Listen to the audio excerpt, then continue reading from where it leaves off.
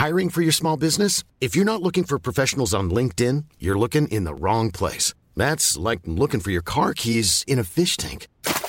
LinkedIn helps you hire professionals you can't find anywhere else, even those who aren't actively searching for a new job but might be open to the perfect role. In a given month, over 70% of LinkedIn users don't even visit other leading job sites. So start looking in the right place. With LinkedIn, you can hire professionals like a professional. Post your free job on linkedin.com/people today. Even when we're on a budget, we still deserve nice things. Quince is a place to scoop up stunning high-end goods for 50 to 80% less than similar brands. They have buttery soft cashmere sweaters starting at $50, luxurious Italian leather bags, and so much more. Plus, Quince only works with factories that use safe, ethical, and responsible manufacturing. Get the high-end goods you'll love without the high price tag with Quince. Go to quince.com/style for free shipping and 365-day returns.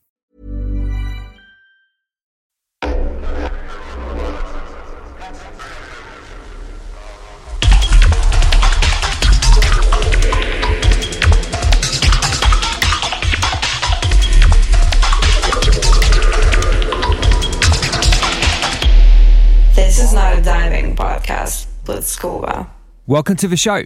I'm Scuba. This is the Not a Diving podcast.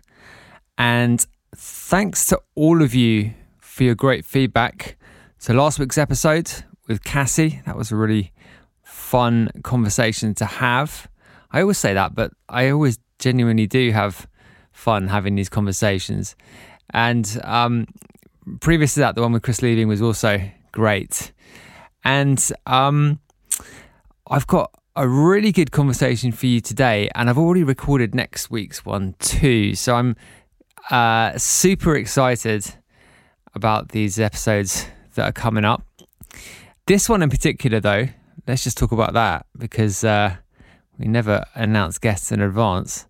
So today we have Rich McGinnis, who is an extremely prominent person in live electronic music generally, but I think particularly electronic music, clubs and festivals in the UK. He is from Belfast originally, Northern Ireland, but he's done the majority of his work in the northwest of England, so in Liverpool and in Manchester. He is synonymous with Chibuku Shake Shake and Circus, both in Liverpool, but also the Warehouse Project, which is just an extremely high-profile thing and very well known internationally, and I'm sure all of you will have heard of it. And that runs in Manchester. I've played there a good few times, and I can tell you that it's just an awesome event run by a bunch of awesome people. So Rich works on that. He's by no means the only person that works on it. There's a big team, and Rich is an important cog in the wheel, but by no means the only cog. And he has just got a vast wealth of experience. He's worked on Cream in Ibiza and lots of other stuff, which we get into. He's got many insights, which we explore throughout the course of what is a pretty long conversation, actually. I think we're over 2 hours on this one. So looking forward to getting into it. I will be back after the conversation as usual. Bit more news on my thoughts about how we're going to move forward with the podcast in terms of getting some support, getting some financial input into the running of the show. Haven't made any hard decisions yet, but my thinking has evolved a little bit on that. But in the meantime, you can support us by leaving us a review or a rating. I always say this, but I mean, it genuinely does help. I always say that too. But if you like what we're doing here, then that is the most direct way you can express that. So hit that 5-star button on iTunes or Spotify or wherever you are. You can also join us in the Discord if you want to chat about anything that's going on the show, any suggestions you might have, any comments you might have about anything we talk about. So hotflushrecordings.com/Discord. You can get in there via that. There's a Not a Diving podcast channel on there. And also follow the Spotify playlist, which contains much of the music we chat about on the show and is just a general good way of following us. All the episodes are in there too. So anyway, without further delay, here is Rich McGinnis.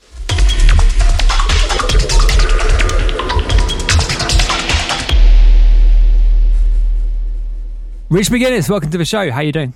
I'm good. How are you? Yeah. I'm very well, thank you. Whereabouts are you at the moment? I'm in deepest Cheshire at the moment, getting ready for a weekend. My daughter's coming to stay.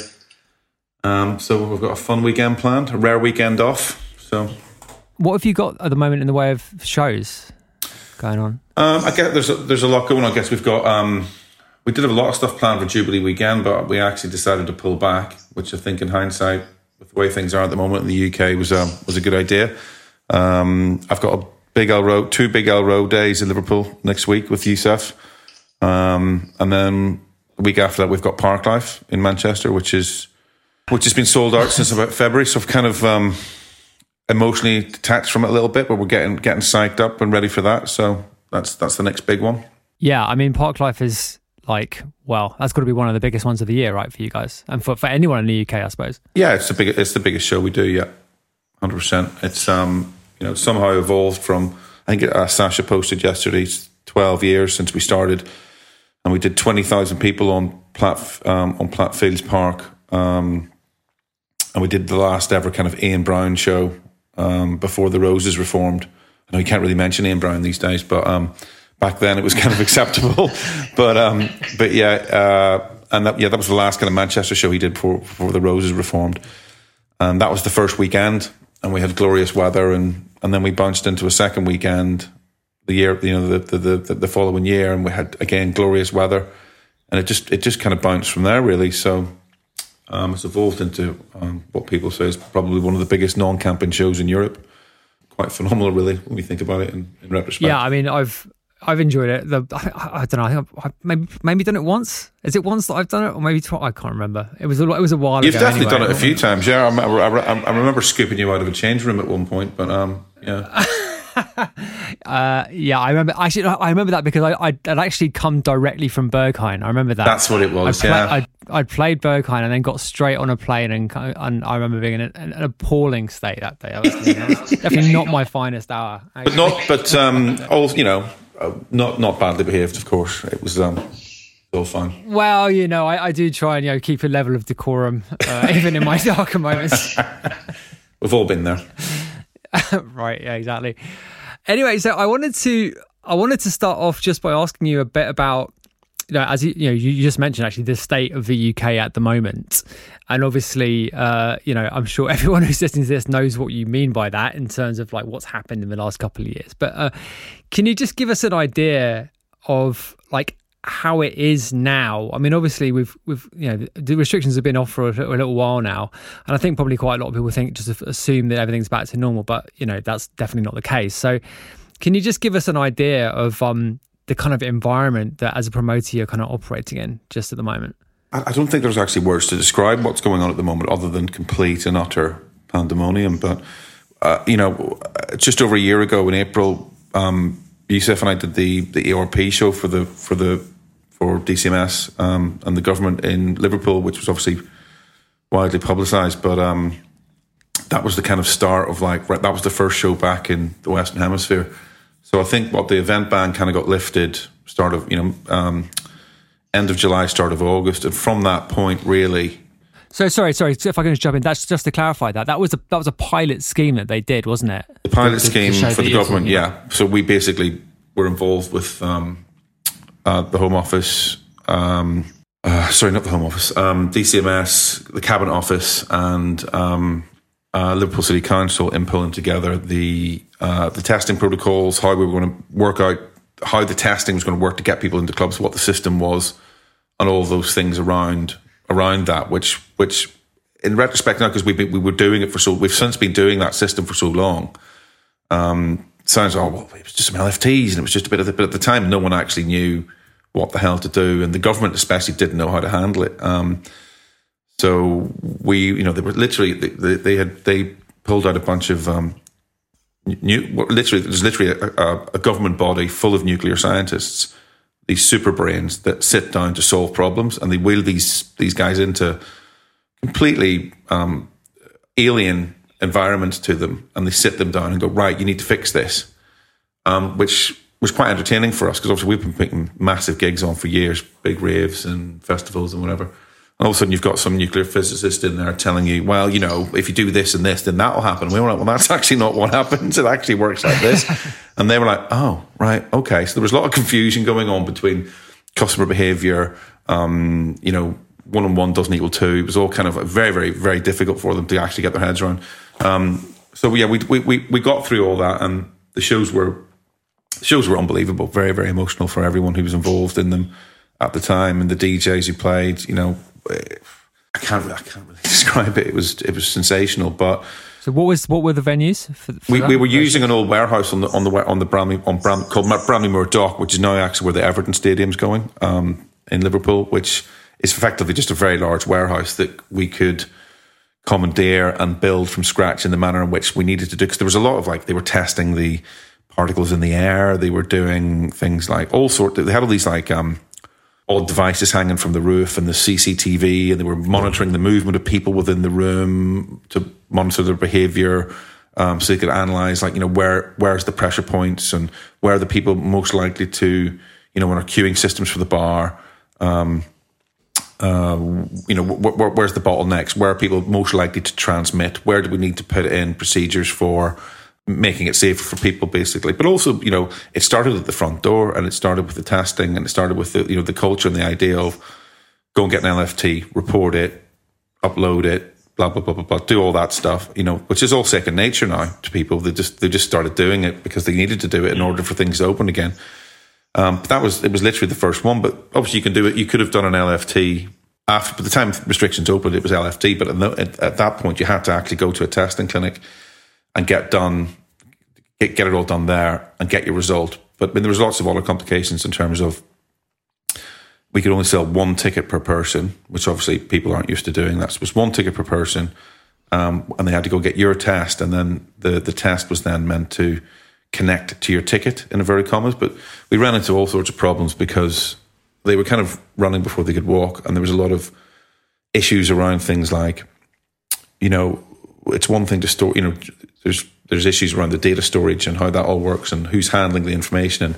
And once you connect someone's health information to ticketing information, for example, and if you discriminate someone coming into a venue on the basis of their health, that's a big grey area in terms of human rights, and discriminating against someone and saying, well, you can't come in because you're sick. It's like, well, it's not just straightforward. So they ran into a lot of problems with that, and I think we were getting sued at one point by so there's these kind of groups out there that chase the government around looking for loopholes to throw things at them. So we got kind of tied up in a lot of that. We got a huge amount of abuse from the kind of not the anti-vax mob, but it was kind of just cosmic scousers who kind of believed that by introducing any kind of LFT testing or whatever for club nights, that we were part of some bigger evil plan to mandate COVID passports, and that we were basically the axis of evil. So poor Youssef got an absolute kicking, and obviously I'm in the background, but he got a terrible amount of stick. But you know what? We got through it. The gigs were amazing. The government. Let me just ask you a question. Just regarding the actual gigs at the time, I take it there were a bunch of sort of government personnel on site administrating all the stuff that you've just described. No. They told us what to do and we delivered it. So basically, oh wow, yeah, really? and then they brought all they had their scientists and stuff. They're all monitoring things. Do you know what I mean? In terms of, but they came in and set up all their devices and cameras and things. And I mean, I think I maybe met one of them for 5 minutes, but they were all kept themselves to themselves. They didn't say very much. And they were all lovely, do you know what I mean? But they're very serious people. Do you know what I mean? They weren't interested in Fatboy Slim, that's for sure. But they were just there to do the job. But the production team that we worked with, a guy called Sam Newson, between him and another guy called Eddie Grant, Eddie's a kind of health and safety expert that we work with on all of our shows. They basically, between us all, we pulled it together. Basically, Liverpool City Council had a huge part to do with it, and it all came together the week of the show, really. But we had 3 weeks from the minute they told us we were doing it, to deliver the show. So we had to book it, sell it, and you would think being able to sell tickets in the middle of a pandemic when every other nightclub on the planet is shut would be pretty easy. But people were actually quite nervous about going to clubs. People were unsure of the testing and how foolproof it would be and what it would be like to be inside. You could only buy one ticket at a time. So people were like, well, if I can't go with my mates, I'm not going. So then you have this, and then there was also like the system that they had where, we had to sell all the tickets, but they didn't find out if they were going to get in until they got the result, which was the morning of the show. So on the morning of the show, there was going to be this great attrition of anyone who didn't get, so on the morning of the show, maybe there's going to be like 500 refunds or something. So we were caught in this, that we had taken on this like massive financial risk of opening that building, which is like hundreds of thousands of pounds, to maybe on the day of the show have 1,000 people in there per day, which would have ended us, especially after such a period of, we hadn't been open for 18 months or whatever, a year and a half or something at that point. So, we were kind of financially definitely on the back foot. So it was a lot to deal with in every possible direction. But the aftermath, after that it was a phenomenal thing for us. And I think the PR stats said something like 5 billion people globally, read about it, heard about it, watched it, or whatever. And I think, we were like full page. We were on the front page of the New York Times. We were on the front, interviews in the New Yorker, Channel 9 News from Australia, to all the big channels in Tokyo. It was just global coverage. I mean, it was just not really what we were expecting. I think at the time when we said we just kind of just went, look, we've been given this opportunity, let's just do it. And it all kind of came together in the end. But there was definitely some very hairy moments. There was a large anti-vax protest in Liverpool on the Saturday, and they were like, we're coming down, we're going to protest outside, we're coming in, we're going to rush the doors. I'm like, fucking Sven Vath in a cab here, like what? So it's all going on, and but the police were amazing, Liverpool City Council were amazing. And I can actually seeing all these bodies all working together at that level, it actually was quite interesting to see how it all worked. But they managed to kept the parade or the protest away, and we got it away seamlessly, really. And the atmosphere and the vibe. I mean, there was people just crying. The release for everyone, that kind of everyone getting together, and the dance floor moment. I think particularly for someone, Lauren Lusung was the DJ who was on earliest on the Friday, and there was just this moment where I'd kind of come off the door. I was walking through the warehouse from the back. And it's this massive, huge, cavernous building. And she was kind of playing this kind of deep ambient record as there was like maybe 300 or 400 people in who were all standing around, having a drink, kind of waiting for it all to build. And there was this moment, I've actually got the exact moment on my phone. I was filming it on my iPhone when I was walking through. And this bass line hit, just the first beat of the day, effectively. I can't really describe to you the what happened. Basically, everyone just started cheering in this very kind of deep primal matter, and then I could see Lauren. It was affecting her emotionally. She started to cry. So then she kind of looked at her girlfriend, her girlfriend Shan, and Shan started to cry. And then they all I could see them looking behind them at the people all behind them. They were all in freaking tears. And then, next thing I'm crying, and I'm looking at the people. I'm on the dance floor, and I'm looking around me, and everyone's in fucking. And it was like, oh my god, everyone in this room is actually crying. What that? And then next thing, the record kicks in. The record kicks in, and there's just this huge euphoric cheer. And it was. I can't really describe what that felt like. It was just phenomenal. But Lauren had that moment, and it was a lot for everyone to take in. Fair enough. She'll probably remember that for the rest of her life, as will you. I'm just getting goosebumps just listening to you talk about it. Yeah, well, look, dance music and dance stores can create that, those moments, and you combine all the social and political, all those aspects of the pandemic that were going on, and then it builds towards a moment like that. It's kind of, it was kind of appropriate. I think that a large rave in a warehouse in Liverpool got to bring everyone together. Do you know what I mean? Yeah, absolutely. So, the way you've just described that sounds like it was a extremely positive experience, like all round, including like the input of the authorities and all that.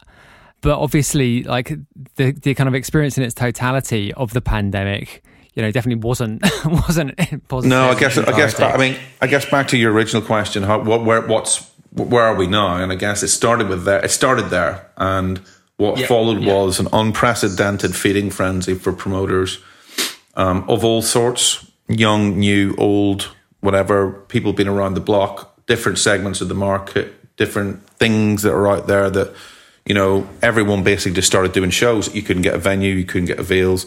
You were also dealing with, you know, 2 years of, 2.5 years of cancellations that have been rebooked. So you basically had this massive layering of gigs from August right the way through. I guess I did my last rescheduled show that I did was only a month or two ago with Camel Fat in Liverpool. That was in April, and that had been bounced from, you know, a year and a half before or whatever. But nationally and internationally, I guess the effect of that is that you just had this kind of ridiculous battery of shows happening of people that had bought tickets. So you had this kind of phenomena of people sitting at home back in this time last year, effectively going, "Oh my God, this is happening. I'm going to buy a ticket," and they're racking up all these ticket sales on their credit cards, not really thinking about the logistics of, how am I going to get there, and are my friends going, and all these other things that contribute towards people actually turning up to a show. And then what you found as a result of that was massive ticket sales, huge drop off. So you'd think you had a sold out show, and 50% of the crowd would turn up, and that would be because they've either can't make it, forgot they bought the ticket so long ago, ongoing COVID anxiety, or they had COVID, or there was further restrictions, or there were, it was just, you're just dealing with one thing after another and after another after another. So that moment of thinking, well, I've sold all these tickets, that's great. And then you were having these half-empty shows, and it was kind of like, it was just, we got rid of one set of problems, and then we had to deal with a whole new set of problems, which were, in many respects, equally as intense. So I guess people went from August right the way through. We had a phenomenal season at the Warehouse Project, which kind of didn't really have as much of the drop-off, because I guess it's talent-led and heavily talent-led, so a lot of the shows were sort of kind of unmissable. But definitely a lot of other shows and a lot of other promoters I spoke to were opening the doors to very often less than 50% of ticket sales. But then I think people basically partied till Christmas the whole way through. Then the Omicron thing happened, and that threw everything out the door again. And then I think end of January, I remember we did a big show with Peggy Goo in Liverpool, and that felt like a big moment. And then after that, the mood changed. So I think the credit card bill started coming in. I think the hangover of people basically partying from August to January started to kick in. I think they realized the mood changed also with the Russian invasion in Ukraine. The mood changed. The news was just kind of this onslaught of these terrible atrocities that were happening all across Ukraine, and then that combined with the cost of living crisis that's incoming. All of these things then hit. I think people's want and need to be spending all this money that they had been spending on tickets. So we're kind of in a place now where we were very lucky with Parklife in that we had a very strong lineup, but it sold out pretty quickly. But I know from speaking to everyone, other promoters at the minute, everyone's struggling. I think very, very difficult because the panic in the media around it's not panic in the media. It's very real for people. The cost of living stuff in the UK is just wildly out of control, and yeah, I mean, absolutely. Like the inflation thing is absolutely just rolling and seemingly, very potentially only just get going. Let me just go back to something you just said there, though, which piqued my interest, which was the influence of the Ukraine thing. I mean, do you find as a promoter that those sorts of kind of, I guess it's news stories really in the way that we're talking about with the audience's kind of experience of that kind of sort of geopolitical event? Do you find that has a significant effect on what you guys do promoting parties?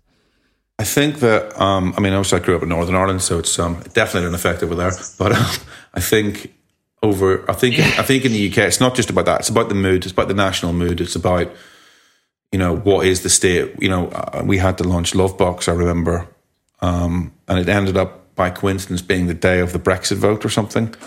And it was just like, freaking nightmare, because you're trying to get everyone excited about summer and no one's interested because we're making a balls of everything. It's kind of like, it's about getting, launching a major show like that, or any kind of big operation like that into a barrage of social media, negative social media, and media in general, it makes it impossible to communicate with people, really. And I think if the mood is wrong or your timing's wrong, you know, we've hit it both ways. We've hit it when it's good and you see the results, and we've got well, not necessarily we've got it wrong, but we've definitely landed in situations where the news has been unpredictable and we've landed on top of something and there's just nothing you can do about it. And it definitely grossly affects, you know, a lot of these shows can live or die depending on what happens in the first week, you know.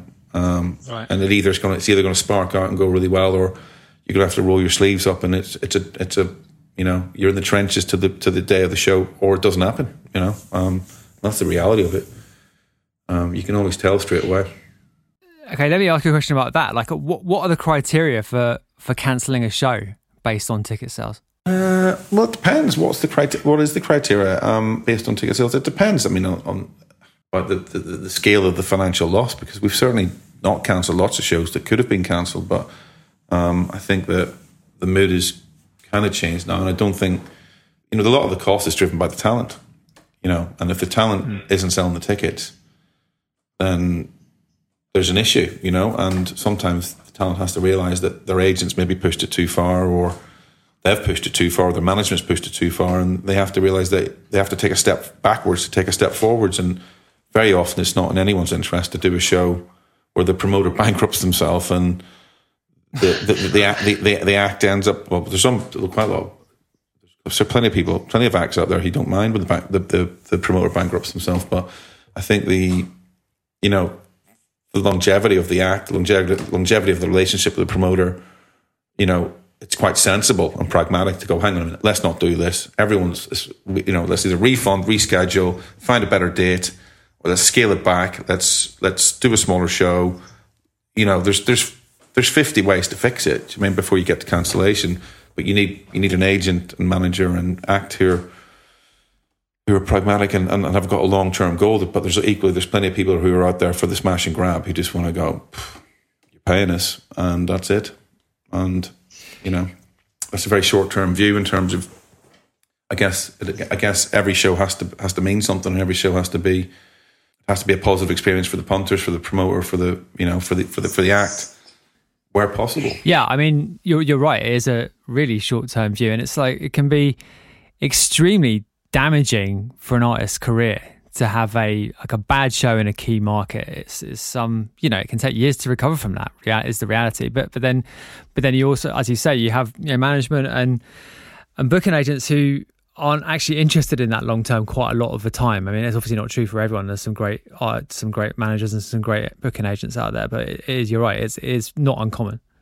No, I mean, we've had some very difficult conversations over the years with people, and I think, you know, it's about knowing when to push and when to pull, and sometimes you've got the wind behind you and you can do these incredible things, but staying at home one weekend rather than going and forcing someone to do a show that's just not working and ending up having to paper a show and give tickets out and run massive guest lists and all, just to make the show look busy, to keep an act happy, you're actually not doing the act a favour. You're creating a bigger problem with this kind of expectation of everything's okay. Well, you're building that expectation on sand. You know, it's going to fall away at some point, and probably quicker than they expect. You know, and you know that's probably half the reason a lot of these acts have got huge mental health problems, you know, because they're living in a bubble that's managed for them by their management and their agents. And once the money starts flowing, then their relationships with the world and everything around them changes, you know, and some of them don't live in reality at all. But yeah, well, I mean,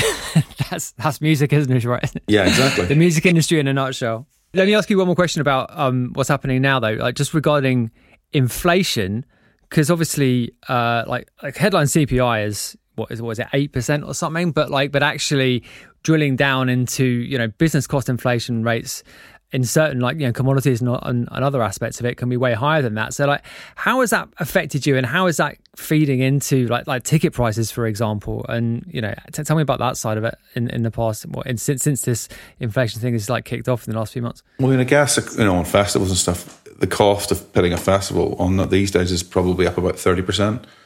Which is massive, and I think this is where the crunch is coming for a lot of people this summer, is because, you know, you had this huge So I'm just deviating from inflation here for a second, but you had this huge kind of gold rush last year, and a lot of the younger promoters were like, this is brilliant. This is really easy. We can do this.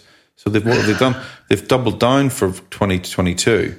And you'll see in London, for example, all these kids, they've got shows on left, right and centre, and it's all... But the problem is they book these shows and they've costed them before the inflation things come in. So they put the ticket price out and it's all kind of set in stone. And yeah, sure, they can move things up and move things around. But when your production cost goes up 30%, and that's a extinction level event, that's not good. But then also when the tide goes out and you have a fallback in ticket sales because of all the other things we just discussed, there's a biting point there. Your break even's high and your tickets are low, and it's not going to be. I think there's going to be a lot of casualties down there, particularly in London. I don't see as many shows in the north, but London just seems to be utterly saturated with people getting very, very excited, and the market's not meeting them. It seems to be that things have pulled back, but I think also it's still, a lot of the chat at the minute is that there's going to be a big hockey stick, and the people's spending habits have changed. The demand is still there, but spending habits have changed, and they're buying last minute because they don't want to plan, because they might go on holiday or they might not, or that's what's dictating things. But I guess we'll see. We get to September, and I think there's going to be some huge casualties. But in terms of the inflation aspect of it, the smart operators or the bigger operators are able to lock in production deals and say, well, hey, we're doing X number of shows this year. If you want the work, here's the deal, and get it locked early. The people that hesitated are the ones that are and are probably still experiencing constantly increasing costs. Do you mean? And that's definitely going on as well. So sorry. Have you guys taken that approach then? The locking in over a certain period of time? Yeah. Yeah, and you can do that with you can do that with breweries. You can do that with alcohol sales. You can do that with various things. You can lock in longer term deals that are in some part inflation proof, but eventually your deal's going to run out and the price is going to change. But it gives you some stability in the short term. Do you know what I mean? And I guess by that token, then your ticket prices have presumably remained fairly stable then. Reasonably, yeah, reasonably. I think, I don't think anything's taken a huge jump. Every year we try really hard to keep things down because naturally there's a want and a need to push things forward all the time. In terms of content and lineups and let's do this. It's going to be this production. It's going to be amazing. But that always feeds into the bottom line and or into the ticket price. And then there's just a natural expectation sometimes that the price will go up. But as a promoter, you want to be offering, and we've always. It might not be apparent to some people on the outside, but we're always thinking about value, and we're thinking about, well, we've got a lot of shows to sell. They all can't be premium tickets, and there's different parts of the world that we operate in that are completely value orientated, and that is also an important part of what we do. It's an important part of the culture. It's an important part of being able to work across different genres and scenes and things, and you have to kind of be aware of that, really. Yeah. Okay. So yeah, I want to talk about your career in its entirety, because you've done all kinds of things in this area of the business. But before we get into that, could you just give us you've alluded to in what we've just been talking about the various events that you're involved with, but can you just give us a kind of overview of what you do now in the industry? What's your job in the industry in a little bit of detail, just so people can have a bit more of a bird's eye view of it? Kind of complicated, I guess. We, on a day-to-day basis, I guess, I'm in at the Whereas Project, and I work with Sam Candle there, and Sasha. I've been involved from the very start as a partner and founder, and we book and promote and run those shows, and have done since I think it's 15 years now. And in parallel with that, obviously Parklife Festival. But before all that, I was based in Liverpool. I run a kind of well-known club night called Shibuku Shake Shake, which is we're still actually doing the odd party now and again, but it's been running 22 years. And we had a big kind of 20th anniversary celebration last year with which has been postponed through the pandemic, with Disclosure, and that's a club night that kind of started around about the same time that Fabric did, and we started it with 40 quid, a couple of our mates, room above a pub, and it kind of escalated. Oh, there's Youssef ringing. It escalated pretty quickly at the time. The Super Club thing in Liverpool, obviously with Cream and everything was very dominant at that point. But the mood had changed. I think really and it's no disrespect to Cream, but what they were doing had gone from, you know, in the mid to the early 90s, they were kind of, it was a very credible house club. Do you mean? And they were booking. They booked everyone. You know, they booked them. You know, Frankie Knuckles, Tony. You know, all of the great. They booked everyone there was to book. And then I guess they'd gone through the Oakenfold residency phase, which even in itself, in terms of a moment in dance music, was just a phenomenal thing. But the mood had changed. I think really they'd kind of not run out of steam, but I think they'd run out of direction. And I think some of the musical choices that they were making, the music became very hard. Gatecrasher had become a big thing. They were trying to compete with Gatecrasher when they probably didn't need to, because they were a much bigger brand, really, globally.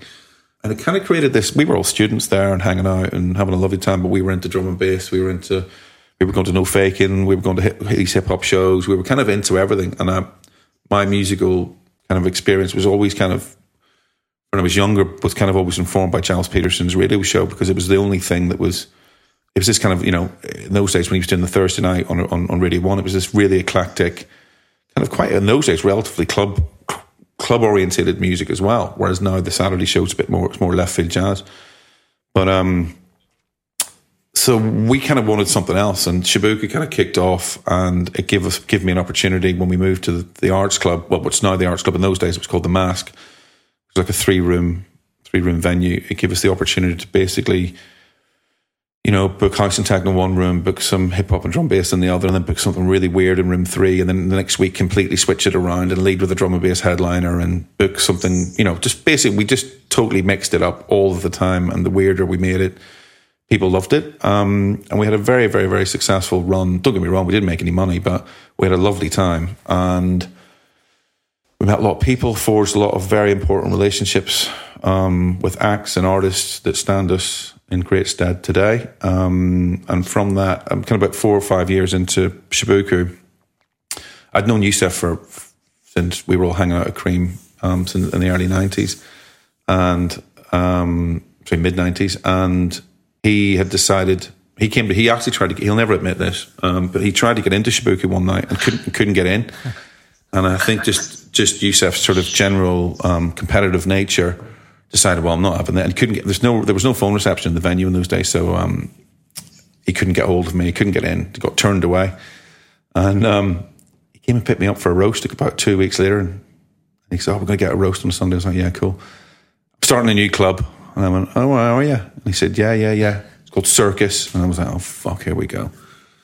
He's gonna, because he had Cream behind him and all, you know, and he was in, you know, this huge international touring DJ with all these relationships. And I was like, he's just going to wipe out what we're doing here completely. Because we were booking like DJ Pierre and Marshall Jefferson, and, you know, there was definitely a crossover of stuff that we wanted to book and he'd want to book. And then really weirdly, Cream, Yusef went on like a 3-week holiday to Egypt or somewhere. He hadn't been on holidays for years, so he kind of really turned his phone off, didn't really kind of engage with anyone. And this is all kind of well pre-social media as well. And Cream closed, randomly, just closed one day. And the same day, Garland's, the nightclub, burned to the ground. And it was just this weird moment in time where I remember driving over Edge, coming into Edge Lane in Liverpool. There's a kind of, in the motorway, kind of, you can see the city as you come in. I was listening to the radio, and the first statement on the radio was, Cream's closed, and a statement from James Barton. And then the next news segment was, and Garland's has burned to the ground. And I was thinking, hang on a minute, that only leaves us. What the hell is going on? So all of a sudden, we were already gathering pace in Liverpool. And I had to ring Yusef like a week later, because I hadn't heard from him. And I said, so what are you going to do now? Because he was resident at Cream. And I said, what are you going to do now that, you know, Cream shut? He was like, what? I was like, yeah, Cream. He's like, yeah, Cream shut. And he's like, his agent, no one from the club had reached out to him to say, by the way, your weekly gig is gone. Like, we've shut the club. So he was absolutely raging. So we basically decided we'll do Circus together, and we scrabbled it together, and we did our first show with MYNC Project on the 14th of September, 20 years ago, this September coming. And that, we just within a year we were hosting Essential Mixes, and we were booking all these booking Sasha and all these amazing DJs that we'd always wanted to book.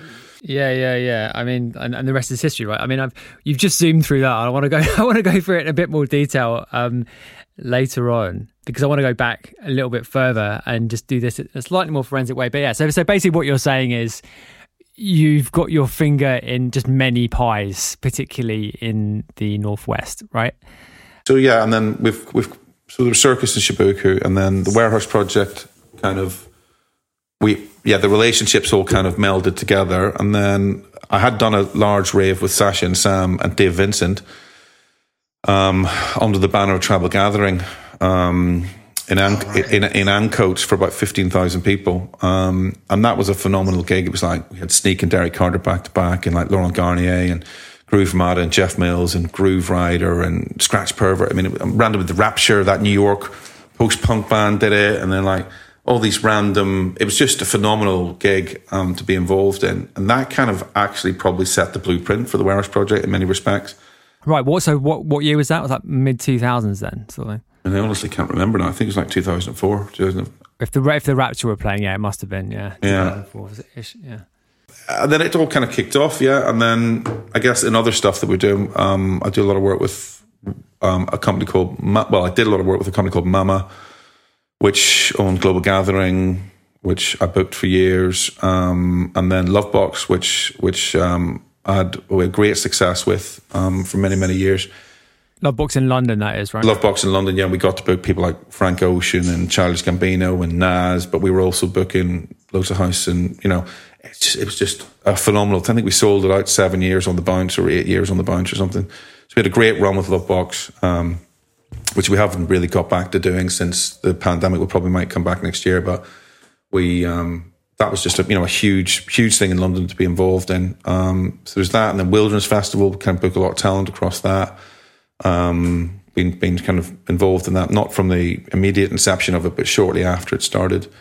Is your role within these things mostly in the putting the lineups together and that kind of creative side of it? Is that right? It's different in each situation. So, for example, Sam and I will work on the lineups together in Manchester, but Sam leads very much on the kind of direction and the marketing, and he has that amazing experience in Manchester. He ran Sankey's with Sasha beforehand, so Sam's understanding of that city in terms of week to week. The sensitivities of when's a good moment to announce something, all that kind of scientific knowledge that you need to be successful in a city like Manchester in terms of your competition and the relationship. That's very much their territory, But in Liverpool, I'm very much more involved in the production in terms of, find the venues, we'll build the production, I'll book the lineups with Youssef.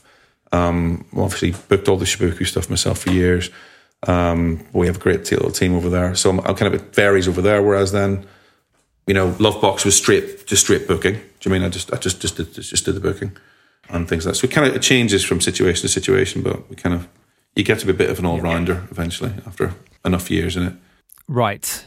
So I want to go back then to zoom right out and go all the way back. You mentioned that you grew up in Belfast, and one of the things that we've been digging into a little bit on the show in recent weeks has been the advent of acid house and its effects, its social effects, as much as anything else, actually. And obviously Belfast is notable for its problems, shall we say. And I've read comments of yours in the past where you said you attributed to a certain extent anyway the eventual, maybe not result, maybe resolving is too much of a strong word, but the sort of the ebbing of the problems in Belfast and in Northern Ireland anyway. You attributed some of that to the advent of acid house. I mean, am I reading that correctly? I mean, from my perspective, growing up in Northern Ireland, it was a huge factor in the softening of relationships in youth culture and in factions of, the areas that I was growing up.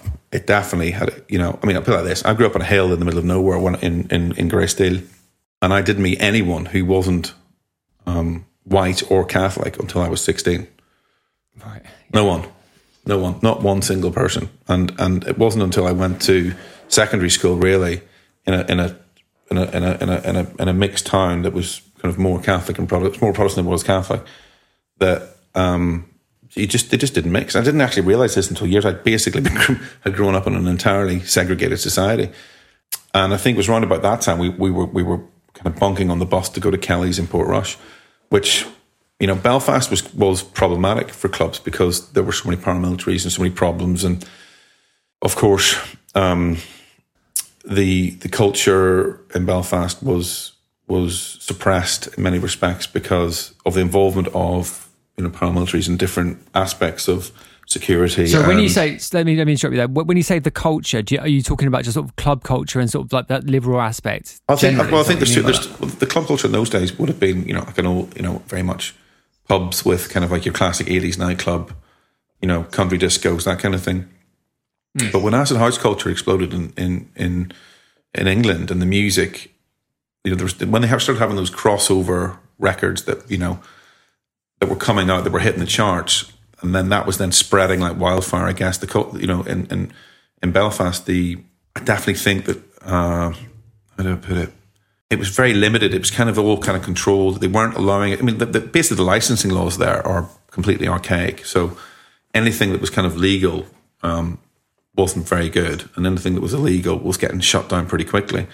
But what you found was that Belfast was quite difficult for people to do anything. But Kelly's in Portrush, for example, in those days, pre it being called Lush, was this kind of out of town bolt hole that people could go to that wasn't under the kind of strict focus of the kind of the authorities in Belfast, and they were having it off. So the guy that was running all the parties at Kelly's was a guy called Chris Hurley. Chris was a DJ kind of promoter who was working with the venue at the time. He was the one who was kind of tuned into all of the London stuff that was happening. So he was bringing over Colin Dale and kind of Paul Oakenfold and the various characters at that stage, which was kind of the basis of how, you know, that kind of acid house moment in Kelly's Portrush kind of evolved, really. He was at the basis of all that.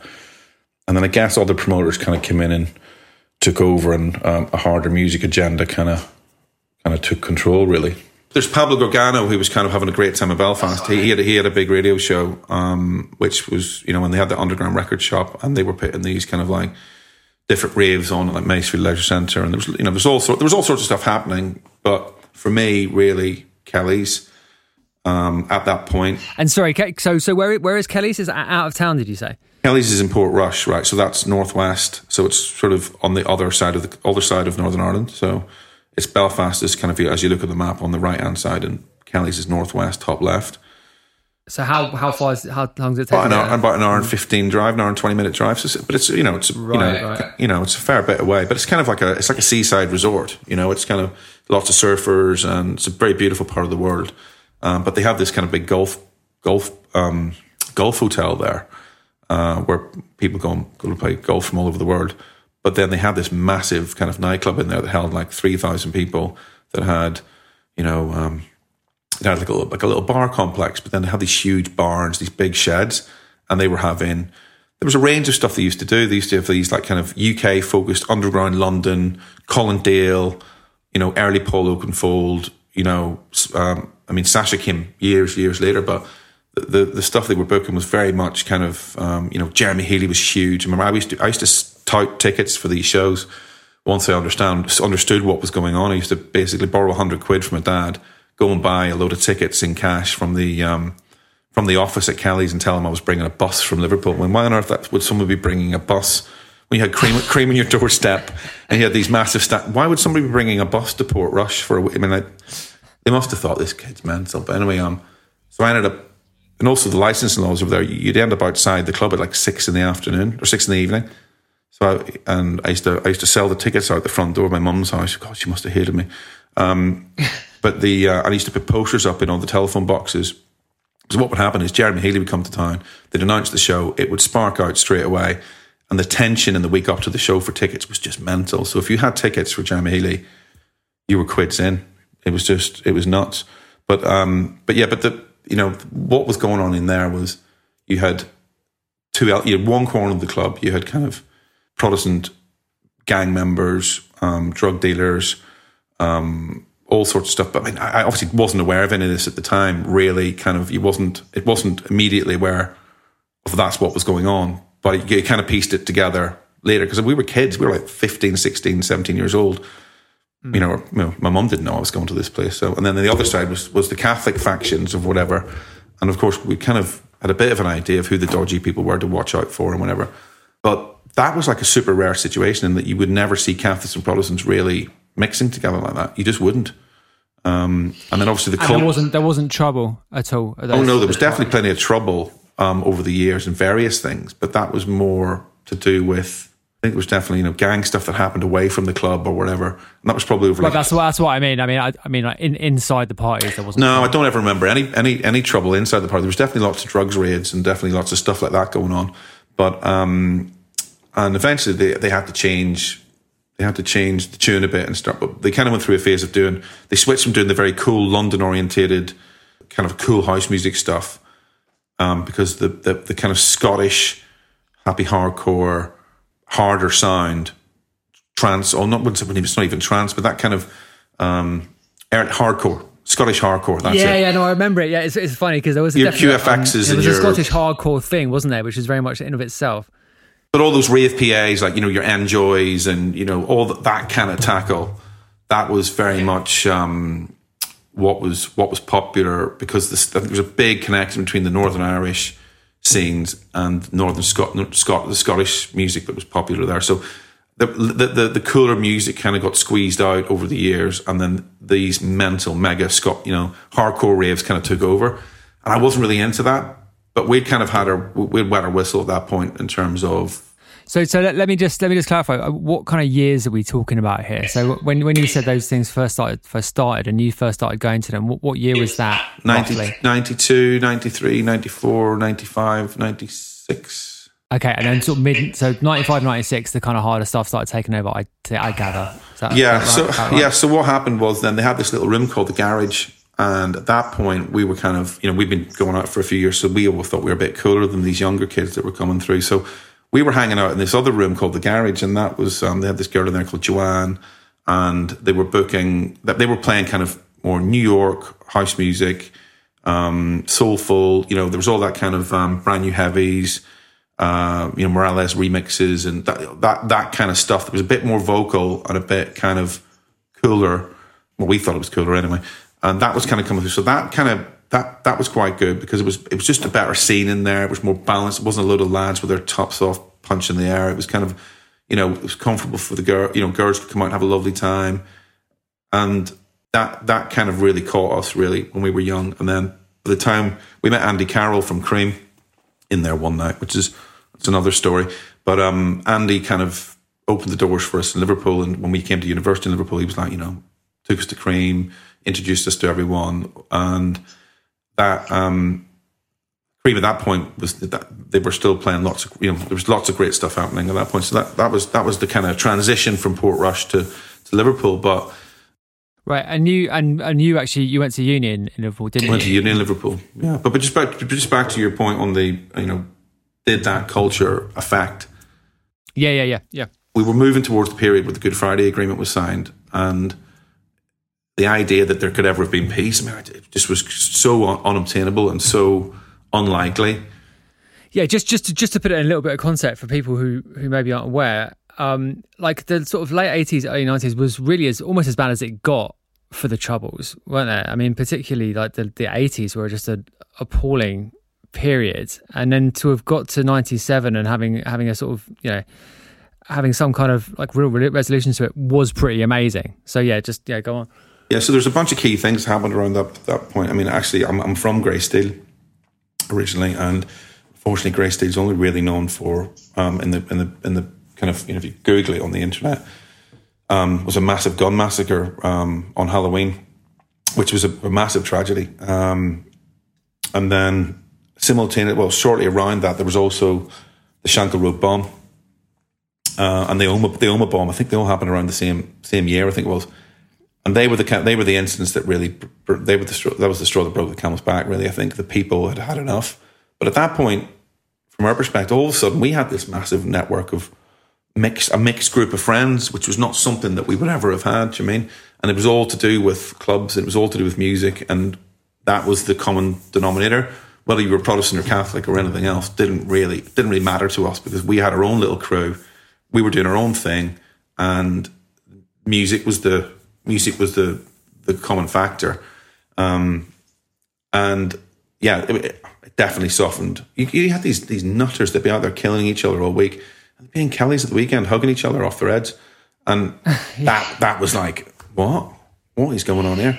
Yeah, I mean, it's like the stereotypical thing of like the hooligans coming down off the terraces, but just magnified that much more, right? That is exactly it. You've just nailed it, right? Those two things happened in parallel. The effect of club culture on the hooligans in the UK and football, that whole terrace thing, happened in parallel. The two things happened at exactly the same time in exactly the same way. That's it.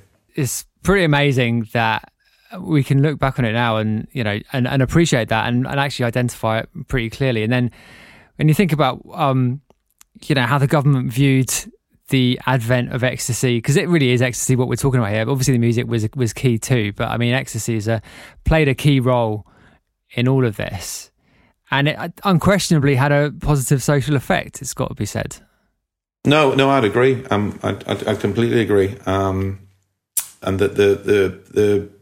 think the results were tangible in that, and you got to bear in mind, I didn't take drugs, so I was watching it all. I was watching it all from the dance floor and seeing these things happen. I was like, what? This is mental. I just couldn't. But then it was until years later I was able to go, well, this is what's going on, right? Okay, this is why these people are relating to each other in such a way. It was like, oh right, okay, right, wow, mad and good, ultimately. I mean, just staying on this topic for a moment. I mean, how do you see, obviously you don't live in Northern Ireland anymore, but how do you see the way it's developed in more recent times with the whole Brexit thing and all that? Is it slipping back into dangerous waters, do you think? Like a series of kind of scrambled Rubik's cubes.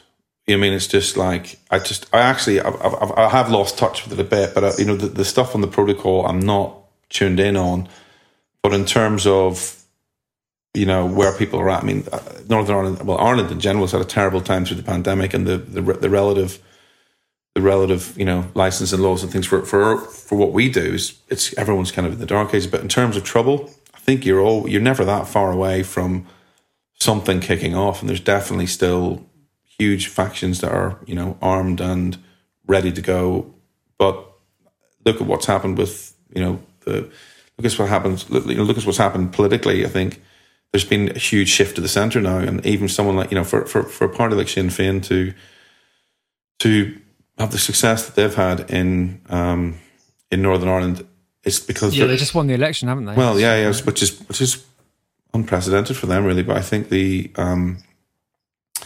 focus is really, for any party over there now, is housing for the youth, and economic issues and jobs and the things that really matter, really, that are going to kickstart the economy, and that's really what's important, and that's what the people who've been successful, that's what they're focusing on, and I think Brexit has played into their hands also, because the DUP have been, I don't know how I've ended up talking about the DUP on here, but anyway. No, it's fine. Sorry, let me just interrupt you to say that I recorded a podcast earlier this week, and I think it's going to come out after this one, so I won't say who it was, but we did a full hour on European politics, so that's completely fine for this show to be talking about. Right, well, I mean, I'm no expert, and I've lived in England now for 25 years, so discount anything I've said, but I definitely think that Brexit has played into the hands of the people who are more interested in having a united Ireland, for sure. And I think the DUP have shown themselves up. It's funny because you can kind of look across the world and you see these kind of like bigoted extremists all over the place. You look at America and you look at Trump voters, and then you look at all these different characters all over the world, and then you see the DUP, and they're like something from a Margaret Atwood novel. I mean, it's just like, they're just ridiculous, and the levels of corruption and chaos that's kind of below all that is just mental. But I guess it's on both sides. But yeah, the DUP have always stuck out for me as being particularly crazy. But I mean, what you said about their what you said about the economic development side of it really underpins all of it. I think it's true for so many parts of the world that experience problems. Like if you fix the economic issues, then a lot of it's going to go away, I think, is the bottom line. I think that, I'll get, the reason I left Northern Ireland in 96, or whatever it was I was trying to get to work, and I had this little job in a restaurant, and the Drumcree marching season had started, and basically it had got really, really out of control. And this is the point where it had got very publicised in the UK.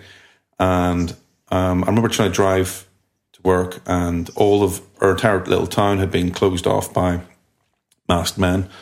And the police weren't doing anything about this. They couldn't control it. So masked men had basically, sectioned off the bridge, which was allowing me to get to work. And I was like, I had a roll down my window, and they're like, "Where are you going?" "I'm going to Korean." "No, you're not. You need to turn around." And I'm like, right, okay. So I can't even go to work. Like, all I want to do is go and work in this bloody restaurant. But there's no point in me going to work in the restaurant, because there was no one that was leaving their houses, because all of the towns across most of the north of Ireland were kind of sectioned off by these kind of masked nutters. Wow. What year was that? 94, 95, 96, somewhere in that period. Right, yeah. But for me, I thought, well, what the fuck am I doing living here? This is absolutely mental. And like, this whole problem that's been going on all this time, that these guys could just jump on the streets, stop you getting to work, and it's just the police, no one's doing anything about it. It's like, well, what is there here? I mean, that's another problem they've got in the north and the south, is because of the economic problems, is immigration, and particularly through COVID, everyone just fucked off. Like, fuck this. Yeah. Well, that's been an issue in Ireland for a couple of 100 years, right?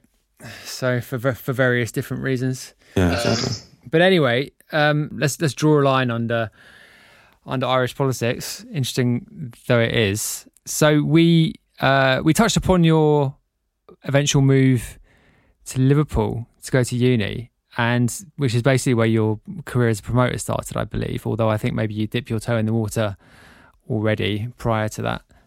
Yeah, I did a lot of stuff in Port. I was booking all the kind of Wall of Sound tackle in Portrush, because it was kind of a surfing town, and breaks were big. So we used to do a lot of stuff with the freestylers and anyone who was on Wall of Sound, because there was a connection there through like Derek Delarge's family.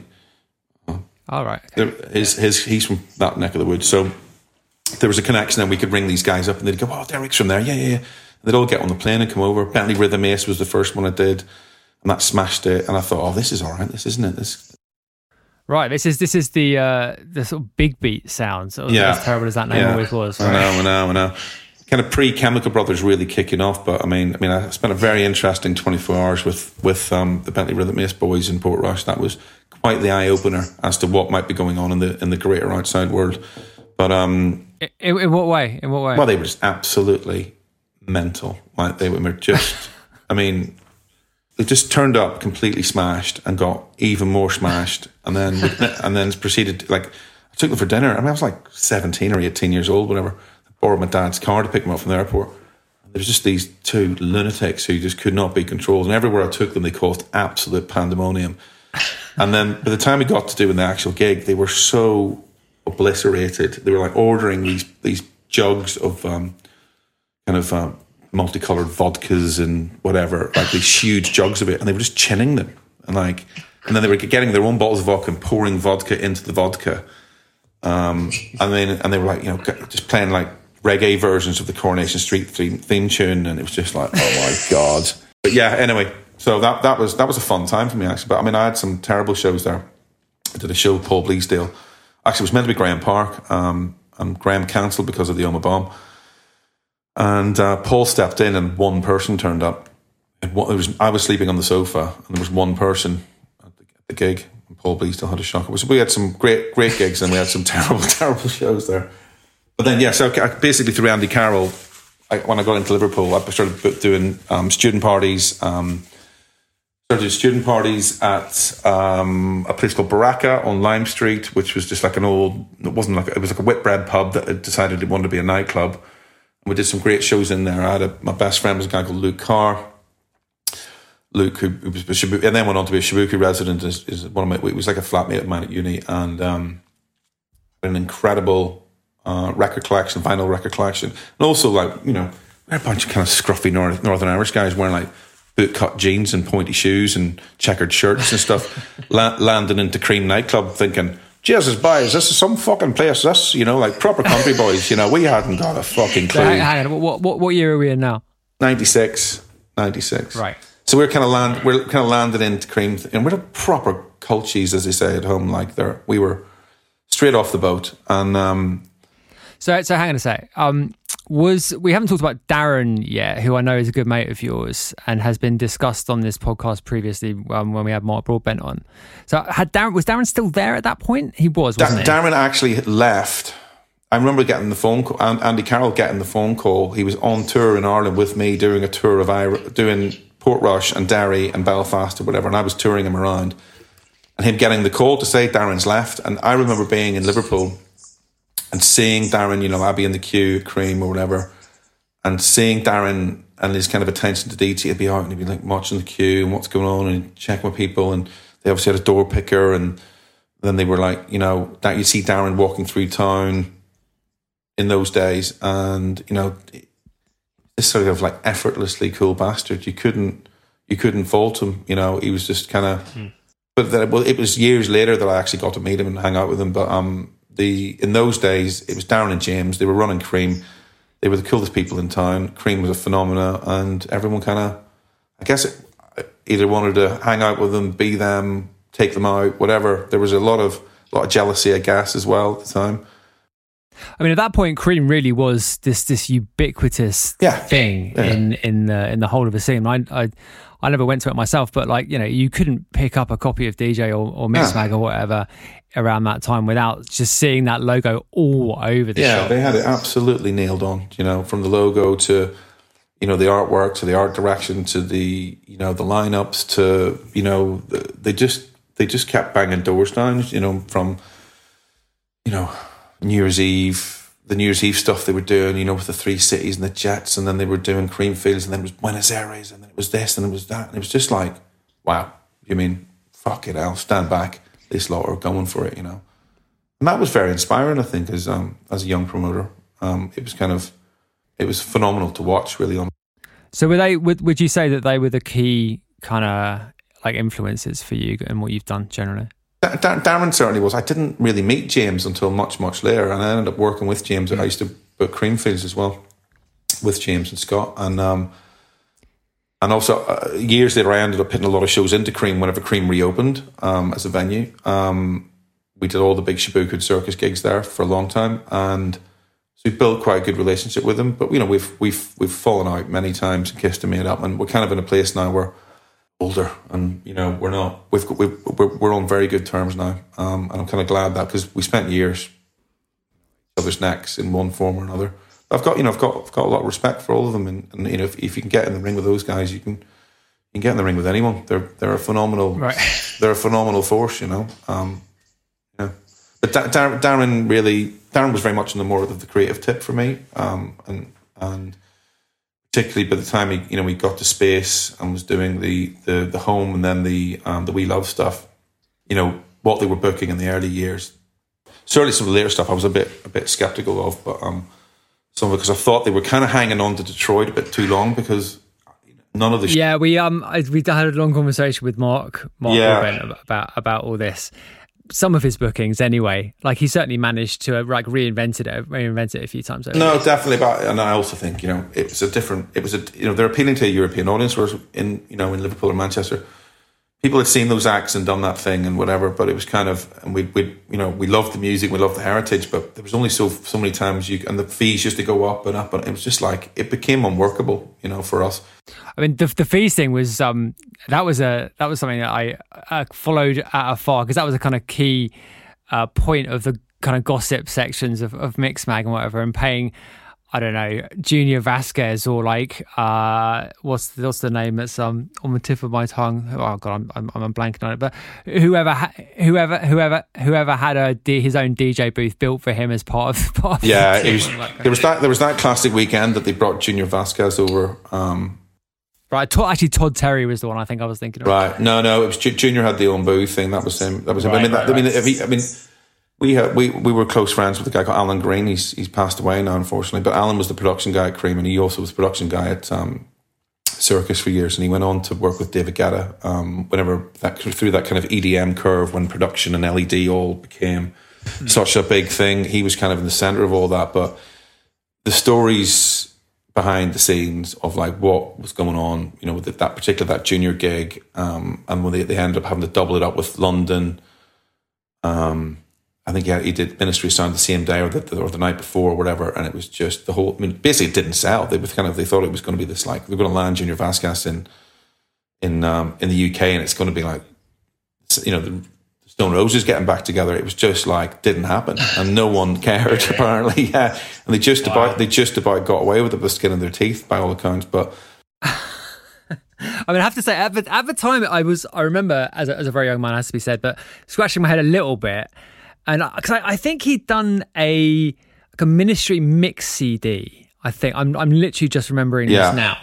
But I had it, and I remember sticking it on. There was all this hype around Junior Vasquez, and I stuck it on, and it was genuinely one of the most boring things I'd ever heard in my life at the time. I was just like, this is just not the one, man. Yeah. Like, having been used to listening to like Carl Cox Fact One, do you know what I mean? Yeah, exactly. It's like the complete opposite. Although if you listen back to some of those Ministry compilations now, like the Clavels and Cole one, I was just thinking about this the other day. The Clavels and Cole one, although it's quite short, it's fucking brilliant. And then do you remember the Late Night Sessions one? Have you ever heard the Express 2 Late Night Sessions? Yeah. I mean, that's on the 2-disc one. I mean, that was just amazing. But yeah, anyway, the fees thing. Look, Darren was and Cream and Ministry and all the guys. They're a huge part of that fee culture thing just kicking off. Because they were doing more shows, bigger shows. They were legitimizing the business in many respects because post criminal justice bill, everything moved indoors, and they were in the right place at the right time. Yeah. They were in the right place at the right time to capitalize because there was a market for people wanting to go to clubs and have a good time listening to dance music, but it needed to be, legitimized effectively. So that's what, and I guess the takings and the revenue was there to be seen and quantified, as opposed, people could look at it and go, oh, hang on a minute. Yeah, there's money to be made here. Let me ask you about the Criminal Justice Act, actually, because that's something which has come up on a few episodes of this, slightly unexpectedly, actually, I have to say. I wouldn't have thought when I first started doing this that I'd be talking about that particular piece of legislation a lot. But, I mean, having talked about it with Deevidge, I talked about it, and also with Mark, and the kind of general consensus seems to be that ultimately, I mean, it's actually similar to, what we just said about the government's opposition to ecstasy. Like, actually, this attempt by the government to kind of stamp on the rave scene was like pretty beneficial to the scene overall. Like, how do you see it? Well, I mean, I was living in Ireland at the time, so it didn't affect me greatly because I was probably slightly too young, and then also, exactly by the time I got to uni here, the super clubs were in full swing and probably had been for a couple of years. It already happened. It already happened. So Mark's could be a bit older than me. Sorry, Mark. He would have seen that more. He would have had a better view of that than me. But it was seen as this really negative thing at the time. I mean, you must have read about it as well. Of course, yeah. I've read all about it. I mean, I'm all around it, but it was kind of viewed as a negative thing. But it definitely forced and created. It's funny we talked to Melvin Ben at Festival Republic, and you look at some of the stuff he did in terms of those universe raves, and when he was doing some of the first legal ones, really, and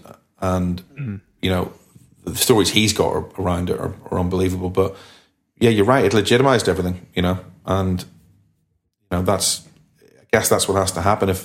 What are the statistics on the numbers of people that were going to legal raves every weekend were absolutely mental, and you have to think about how unsafe they've got to have been.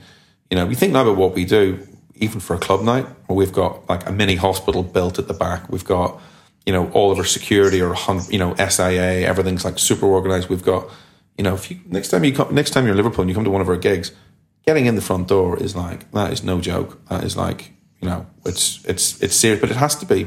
It has to be because, the things that are out there that can cause problems for the customers, it has to be left at the door, and particularly knife crime's a major problem everywhere at the minute, particularly in the UK. And what we have to do as promoters to protect people is probably a lot more. I mean, people will never see really all the work that goes on in the background, all of that stuff. Yeah. And that links back into it. You know, if you've got a bunch of unscrupulous promoters banging up massive mega raves, and you know, if it's not safe, it's not safe. You can't really let that go on. Totally. So let me ask you, like more recently, obviously during the pandemic, there was a kind of resurgence of the illegal rave. Terrible things happening. Yeah. What was your general view of that? Well, I mean, it was.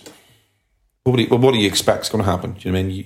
You turn everything off, and kids are going to want to party. Full stop. Do you mean they don't? And there's a whole world of them who don't really care whether it's illegal or not. You know, more legal. They're just like, well, we're going to go out and have fun with their mates. Whatever. That's just going to happen. Do you know what I mean? And for the government to think it wasn't going to happen is pretty stupid. Do you know what I mean? But I'm certainly not condoning it. I mean, some of the stuff that went on was terrible. There was a big one in Manchester, and there was like a rape, 2 stabbings. It's like, what? Like, it's just unbelievable. Like, unbelievable. But equally, you know, we were living in unprecedented times. You know, all these kids have all been locked up for a year. Sun comes out. Of course they're going to be in the park drinking. Of course they're going to be, you know, it's going to happen, isn't it? But, there's definitely people that are probably from the more legitimate world, definitely, you know, sound system companies, whatever, who've, you know, probably shouldn't have been giving these people sound systems and all the rest of it. But, you know, I guess it's money at the end of the day. They obviously got paid very well for it, but, you know, I don't agree with it. Yeah. Well, I mean, I think, the money thing was key, you know, because so few people got any government support in the UK during that pandemic thing. I mean, I was been comparing notes with, you know, friends in Germany and other parts of Europe who were, you know, supported to like a mind-blowing extent when in comparison. Really? Anyway. I didn't know that, really. I mean, I kind of... Yeah. I mean, for example, in Germany, you know, quote-unquote artists were paid, you know, well, I mean, I know of one example whose name I won't mention, but was, you know, paid 20,000 euros for a year in 2020, you know, directly by the government. So, yeah, which made me a little bit salty, frankly. Yeah. Should have kept that Berlin address. Oh, well, yeah, exactly. Well, I mean, there are pros and cons to living in Germany, I have to say. So, but anyway, back to the narrative, as it were. Your move to Liverpool eventually led to, as you mentioned before, starting Chibuku Shake Shake. So, and that was basically that's the start of your kind of journey to where you are now, I suppose, in terms of, like, obviously there were preliminary steps, but what was the path from rocking up in Liverpool as a student to starting the Chibuku night? So what happened was, when I finished my last exam, I mean, we'd been hanging out at Cream every week and going to parties, and I'd been doing my own student parties through uni with like Andy Carroll and various punters, and kind of trying to make some money to pay my student debt off that way. And Youssef, I think, or someone had put me forward for there were some international Cream jobs, actually. One was Ayia Napa and one was Ibiza, working in Amnesia. At that point, Cream was like, you know, there's 2 or 3 big nights on the island. Cream was one of them. And I was like, yeah. You know, somebody threw my name in the hat. And I came out my last exam on the day I did my final exam on my degree. And the phone rang, and it was someone from Cream basically going, look, come in for an interview. I was like, fine. So I came in and did an interview against like 40 or 50 people. And they called me back and said, right, you've got the choice here. You can go to Ayia Napa or you can go to Ibiza. And I thought, Ibiza will be mental. It'll be full of people completely off their heads all the time. I'll go to Ayia Napa. Yeah, really?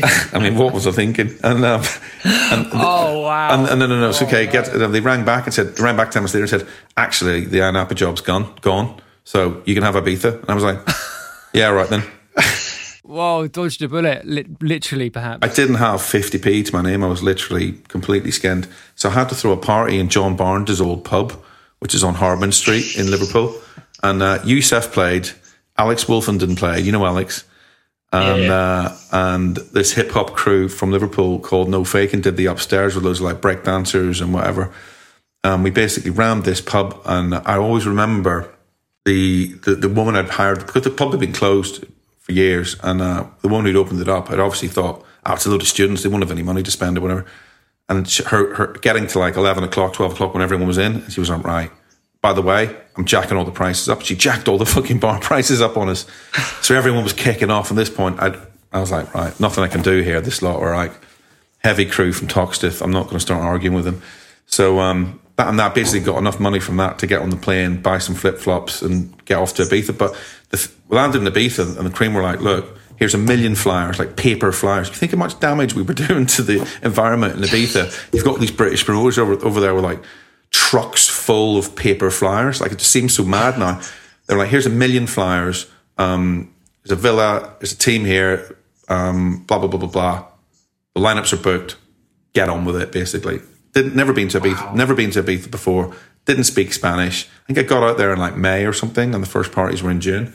And obviously, you know, like working for Cream, I guess Darren had only shortly left a few years before. This was what, 98-ish? Oh no, this was 2000. So he must have been gone a while then. But Mark and Sarah had been running. Mark and Sarah and Mo Chowdhury, who's also passed away now. Mo, they'd all been running Cream. That's what I was. Yeah, that's where I was trying to fit it into. So did you take over from Mark basically? No, there was Mark and Sarah and Mo and Ben, and then it was Mark and Sarah, and then there was another guy whose name evades me, who was he became the musical director. Ian Hoskins, that was his name. Ian Hoskins became like replaced Mark and Sarah when Mark and Sarah went to space with Darren, or they went to Australia actually. Yeah, they did. Yeah. And then they came back then to do space on Sundays whenever they left home. In Australia, and then Ian did it for a bit, and then it was me, Ben King, Bryony Stentyford, and a guy called Adam Presley, who was just mad as a box of frogs, and we just got basically, here's amnesia, get on with it. That was the baptism of fire. That was like, wow, I learned more in that 4 weeks. But just to put it in context, though, like that was, I mean, Cream was the biggest night on the island at that point, correct?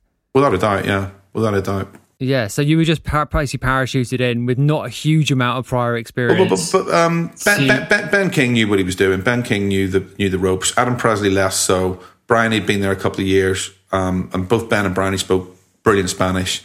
And basically, you know, it was everything from running the poster teams to getting the flyers out to managing all the street stuff to on the night. You know, it just we should could have. Standing back now and looking at it, it was an incredible experience because you were picking up so much of the Cream juggernaut was flying at that point, and just seeing the way that they operated and how they dealt with things and the scheduling and the advance work and, you know, the logistics of getting all these DJs in and getting them out and what happens when the shit hits the fan and, you know, such and such has missed his flight or someone's got hammered and not on the flight. You know, this total chaos that was going on at the time.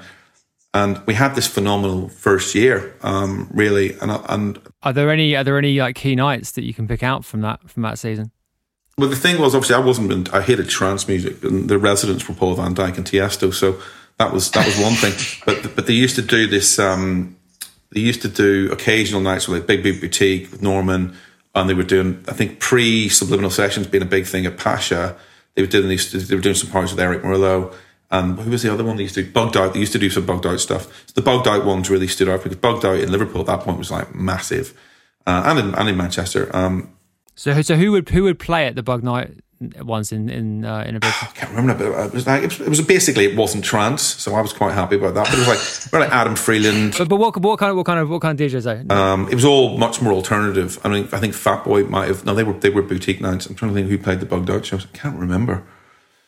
22 years ago, Paul. I know. But it was more sort of it wasn't really techno, was it? It was I guess it was sort of breaks and kind of electro and that kind of stuff. Am I right? Yeah. I mean, I would imagine Dave Clark must have played because he played all of their stuff back then. And then I can't remember. I'd have to have a look. I've got some flyers and stuff knocking around, but then so we had this phenomenal first year, and we basically partied from we got there till we had this terrible kind of like, I left in October and I got back to Liverpool and it was the bleakest winter Liverpool had ever seen, and I didn't have a penny to my name because I think I had 300 quid or something under my bed, and it was just like disaster, just like the depression of leaving Ibiza. That was just too much to bear. I mean, there was points where I thought, I'm not actually going to come out of this depression. It's that bad. So I kind of calmed down then because we were drinking a lot out there and not sleeping, and we were just on this mad kind of crusade to get through the summer. and whatever we needed to do, we just cracked on basically. And then we did the second summer out there, and this is where this shit started to hit the fan. Was that the year one they'd had all these like massive names there, and in year two Tiesto wasn't going to play. Van Dijk only did 6. There was only, the lineups were a lot smaller and nowhere near the blockbuster lineups they'd been used to. So we were out there, and I think I did most of that year, second year sober, and basically just to kind of try and keep a lid on things because it got well out of control the first year. And was working much, much harder and everything, but the ticket sales, they just weren't there. And for such a big night to have a not great year, I was taking a lot of it on quite personally, you know what I mean? And then I remember calling some of the Cream guys and like saying, your lineups aren't very good this year. Like we're really trying here, but they want to see X, Y, and Z acts. I don't think they liked this kid kind of telling them, by the way, your lineups are shit. And there was a few things went down, and basically, I ended up getting sacked. And that was a huge moment for me in that I think it's my ego at the time, probably because I was young. I was like 21 or something. Could not take the idea of being sacked. I just could not get my head around this. And that really put this fire into me. I was just like, well, fuck you. And came back to Liverpool. Shabuka had done one party at that point, which I'd been to, and Luke Carr and those guys had, Will, Charlie and Damo, had Wandy playing or whatever their mate, and I managed to shoehorn Luke onto the next show. Basically, it just went off. And as soon as I went to that gig, I was like, this is the nucleus that you need. This is the basis of what can be a phenomenal club night. It just needs to be steered. Do you know what I mean? And I basically became a partner because I'd been in Ibiza. I'd been working for Cream. I had all these contacts. I knew a lot of DJs. I knew the agents. I was kind of had a basis of a starting point. And then, although we weren't booking or attempting to book, basically what we didn't want to do was come back to Liverpool and go head to head with Cream because there was no point in that. But also we weren't into what they were booking at that point.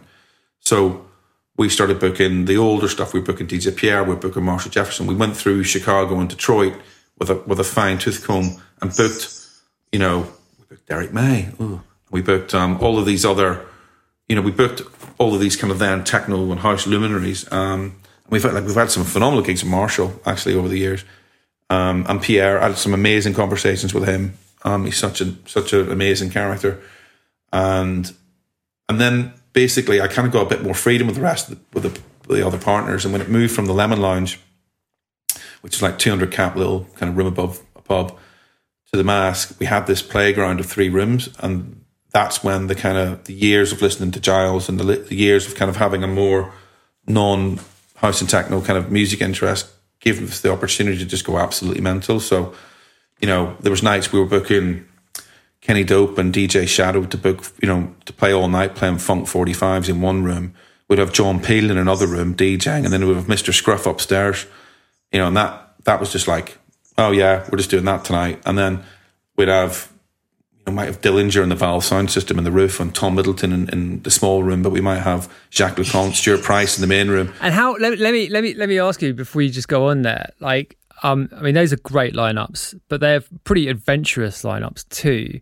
So how was the kind of audience reaction to that? And like, how much of a kind of regular sort of crowd had you built up by that stage? You mentioned much earlier on that you had this moment where Cream shut and suddenly you found yourselves as kind of the only show in town. But like, how much kind of audience trust did you have to build up before you really started pushing the boat out like that with those kind of lineups? We kind of tested it a little bit. We had this crew, this kind of wave of university kids who were all kind of our age, who were coming, and they were coming religiously. We'd do one party a month. It would be mental, and it built up over a year, maybe 2. And then it really became this challenge, like, can we get the DJs? Can we book the DJs? I remember fighting to book Andy C for like 1,200 quid or something. It just seemed like the most mental amount of money. And I can beat that. I booked Andy C in 1996 for 400 quid. Well, there you go. Yeah. Do you know what I mean? Looking back at it now, and if I look at things in Liverpool, like how the Casimir crew, which is kind of like an underground arts organisation, how they evolved and why there was this attraction to them in Liverpool, it was because they were the opposition. They were the other side to whatever was mainstream. And though we didn't necessarily plant ourselves against Cream, we ended up being the opposition. We ended up being the cooler, younger, edgier thing. And I look now at things like, Invisible Wind Factory or places like that in Liverpool, which is again the Casimir guys, and how it must have viewed other people from outside when they thought, oh, this Shibuku lot have got hold of this disused theatre. It's a fucking shithole. The toilets don't work. It's sketchy AF. I mean, it's all over the place. They don't know what they're doing, but it's fucking rammed and it's going off and the vibe's amazing. That kind of encapsulates everything. That really encapsulates, as a young promoter, where you want to be. You don't want to be having some massive £10 million nightclub that's like, it's like, well, that's not really what you're meant to be doing. That's not your job. Your job is to be creating exciting, interesting parties that go off to underground music. Do you mean? And that's what we were doing. And I think the DJs that we could book at that point, that's what they were about. And I think we also we were creating the next the post Super Club culture wave. We were on the top of it for some unknown. We just happened to be there at the right place at the right time. And I think Fabric opening around the same time. I didn't go to Fabric for years, actually. I was too busy. I used to work every weekend, and then the weekends I had off, I didn't want to be in Fabric. But I think that what they were doing musically was obviously in London, you can go really, really left. Do you mean?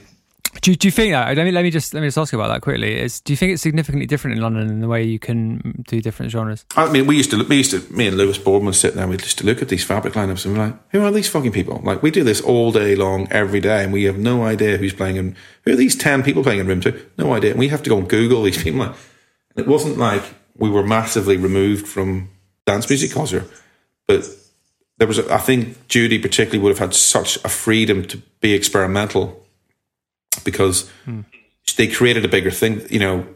Keith and the whole team developed something that was the concept and the ethos behind the whole club was so.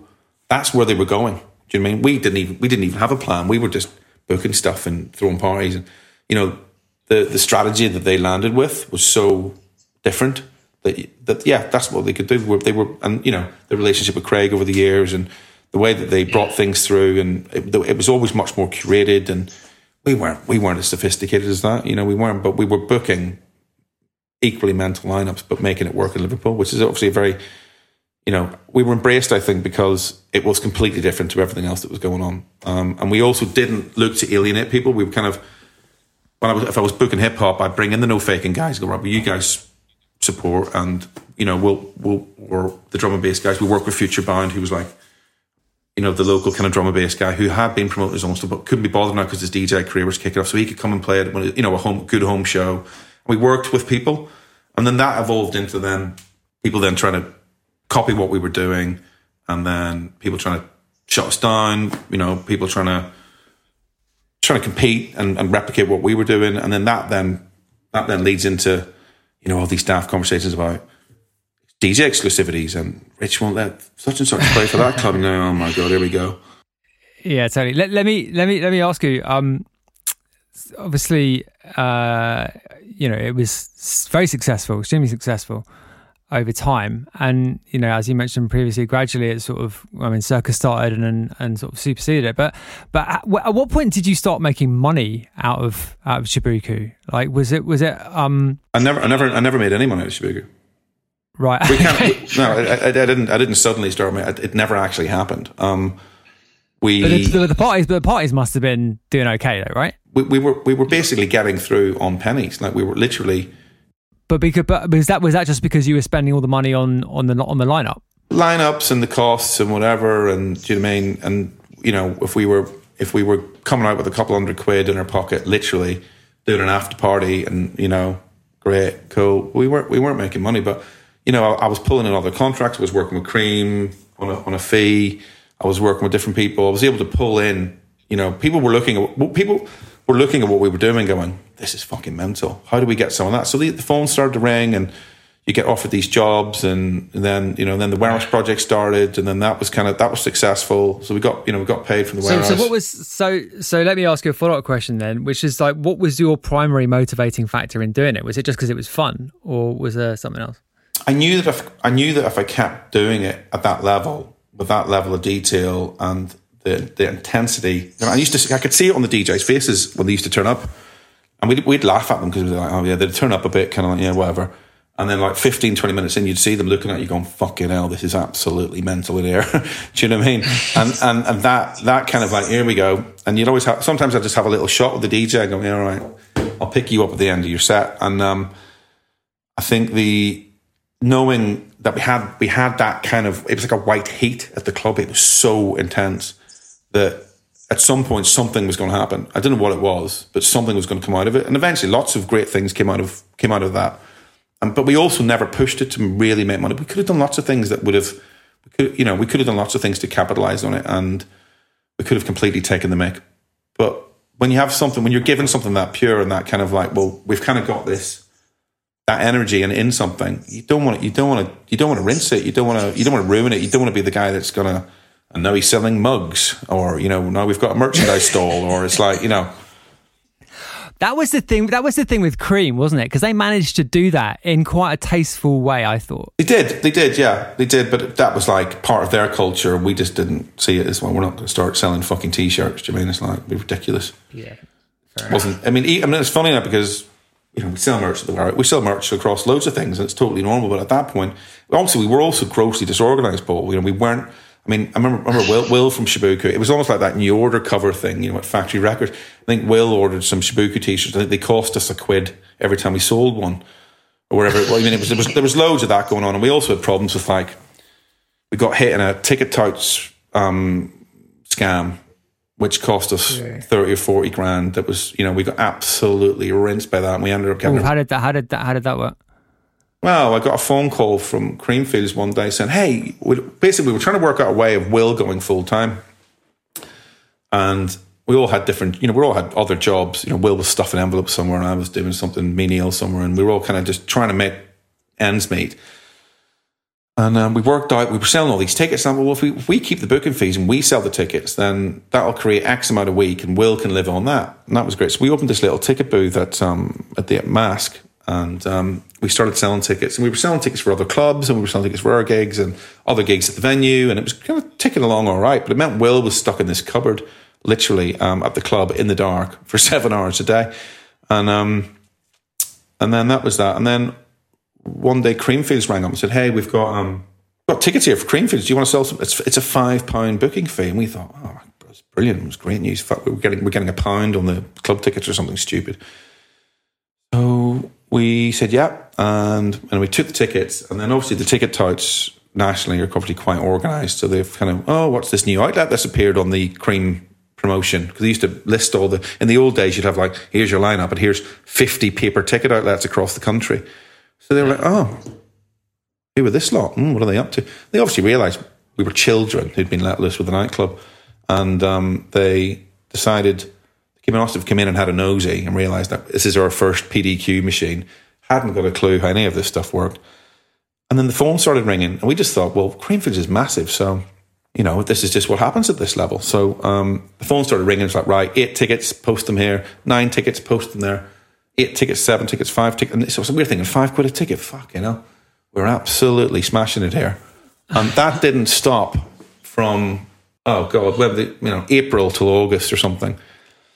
Will was off running Shibuku. The name comes from an African drink from Malawi, and Will, although the club was successful, Will believed that he was using the name, even though it's owned by Anheuser-Busch or Miller Anheuser, whatever it is. It was owned by one of the big breweries. He was like, we should do something charitable in Malawi, just to say, we've used the name. We were going to do something of merit for you guys. And I was like, cool, off you go. No problem. Whatever you want to do, Will, cool. So Will set up a charity festival called Lake of Stars out there, and off he went, and he got some funding, and he got some money from the Labour government and blah, blah, blah, blah, and ended up running a load of, basically used the festival as a mechanism to generate a bunch of internships and stuff. So DJ Yoda played it and Annie Mac played. So he was off doing that, and it was kind of like a side thing for him, and he still does stuff like that now, but he'd gone to run the festival, but obviously I had to stay and promote all the shows, and someone had to be in the UK. And then these letters started piling up, and the bank account was in Will's name in those days. And I just thought to myself, well, I'm here grafting, and Will's off having a lovely time in Africa, so I'll leave all that post for him. Why should I be going through all the the post while, that's his job to do all this tedious admin. I didn't open a single one. So this had been going on for like a month or 6 weeks. All of a sudden I was like, I better open one of these, see what, and open up. It was like one of these, we've taken the money back from your bank account details, blah, blah, blah. And basically the bank were just taking the money, the transaction cost and the booking fee out of our bank. And Will had also taken the fob with him to Africa, so I couldn't even get on the frickin' bank to see what was going on. And I think at one point, basically I think it would end up like 45 grand's worth of tickets or something. Wait, hang on a sec. They were taking money from you. The money would go into our bank account. No. So what happened was we sold the ticket, we posted the ticket out, fine, but it's going to a dodgy address. We didn't know. We just thought these are just punters' addresses, but they were like safe houses or whatever, or flag addresses that these organised touts have. And so I didn't know anything. And then what happened in, like, you have Creamfields, or like a month after a month after their credit card statement, they go, oh, hang on a minute, I didn't order these Creamfields tickets. So they ring up and they go to the bank and go, hey, I didn't order these and you're insured. So they get the money back. But the way they get the money back is... so it's a credit card thing, right? Yeah. The bank comes and takes the money out of my bank account. So what happens is I get hit for the money. The ticket touts have got the tickets in their hands, so they then sell them for cash. And I used to always wonder, how do these ticket touts get their hands on tickets and sell them below face value? Like, how do they do that? Couldn't work it out. All of a sudden, I'm in the middle of it. So then what happened was, so think about this. The touts have got the cash. I've had all the money taken off me.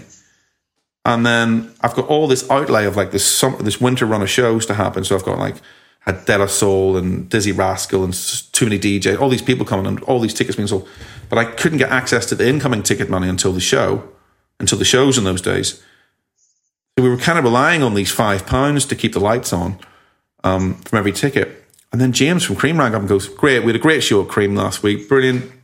Can I have all the ticket money, please? And at this point, like I've had the police in, I've frozen the bank account, we're trying to work out what the fuck's going on. HSBC, we took all our evidence to HSBC, they lost all the evidence. It was just like, oh my fucking God.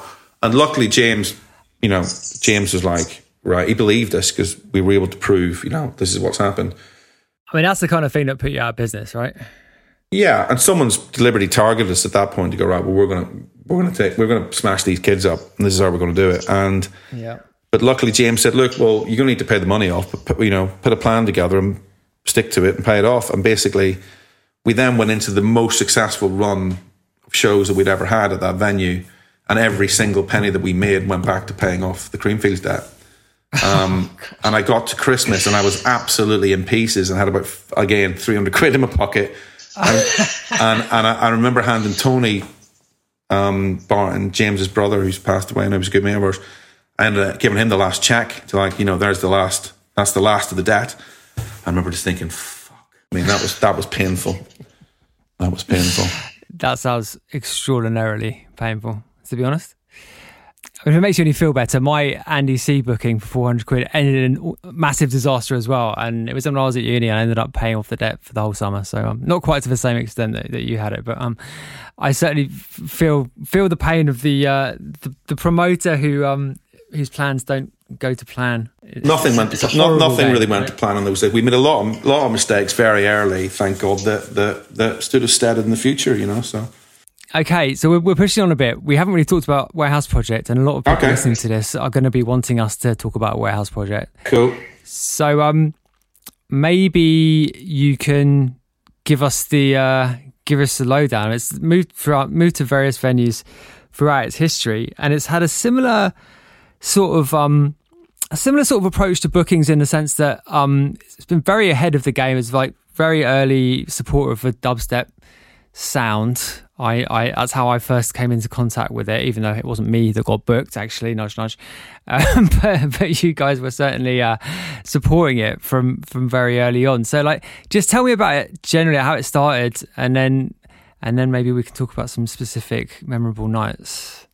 So Sasha and Sam, Sasha Lord, who you might recognise from Sky News these days, he has been promoting in Manchester forever and was doing a lot of student nights and things, whatever. And he basically decided it'd be a good idea to reopen Sankey's with Dave Vincent many years ago. And Dave knew Sam Candle, who's involved in the warehouse now, and Sam came to work for Dave, and Sam would help with bookings and running the club and whatever, and was basically on the coal face of that particular club. And then as Dave and Sasha's relationship broke down over the years, Sasha's a very straight character in terms of how he lives his life, and it's very, everything's to the book. And Dave's Dave, if you know Dave, and basically, I mean, I know him a bit. Some of the people listening to this may know him, but he's legendarily. I don't know what the right word is to use. Maybe that's not used a word. Dave's Dave. Yeah, Dave's not very well at the minute, so I'm not going to say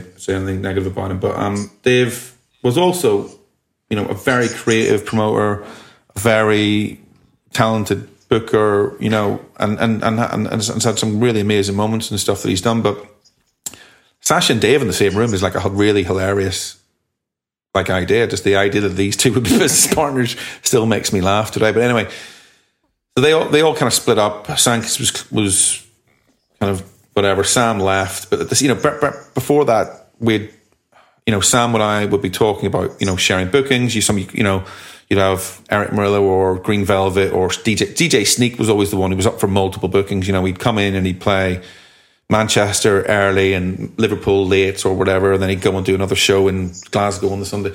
So we'd always have this kind of open relationship on, hey, I'm trying to bring this guy over, and we have the same relationship with Fabric and Damien Eston in Birmingham and all these other promoters all over the country. You just have this network of people you can share talent with and bring in little tours of international people. So me and Sam were dealing with everyone.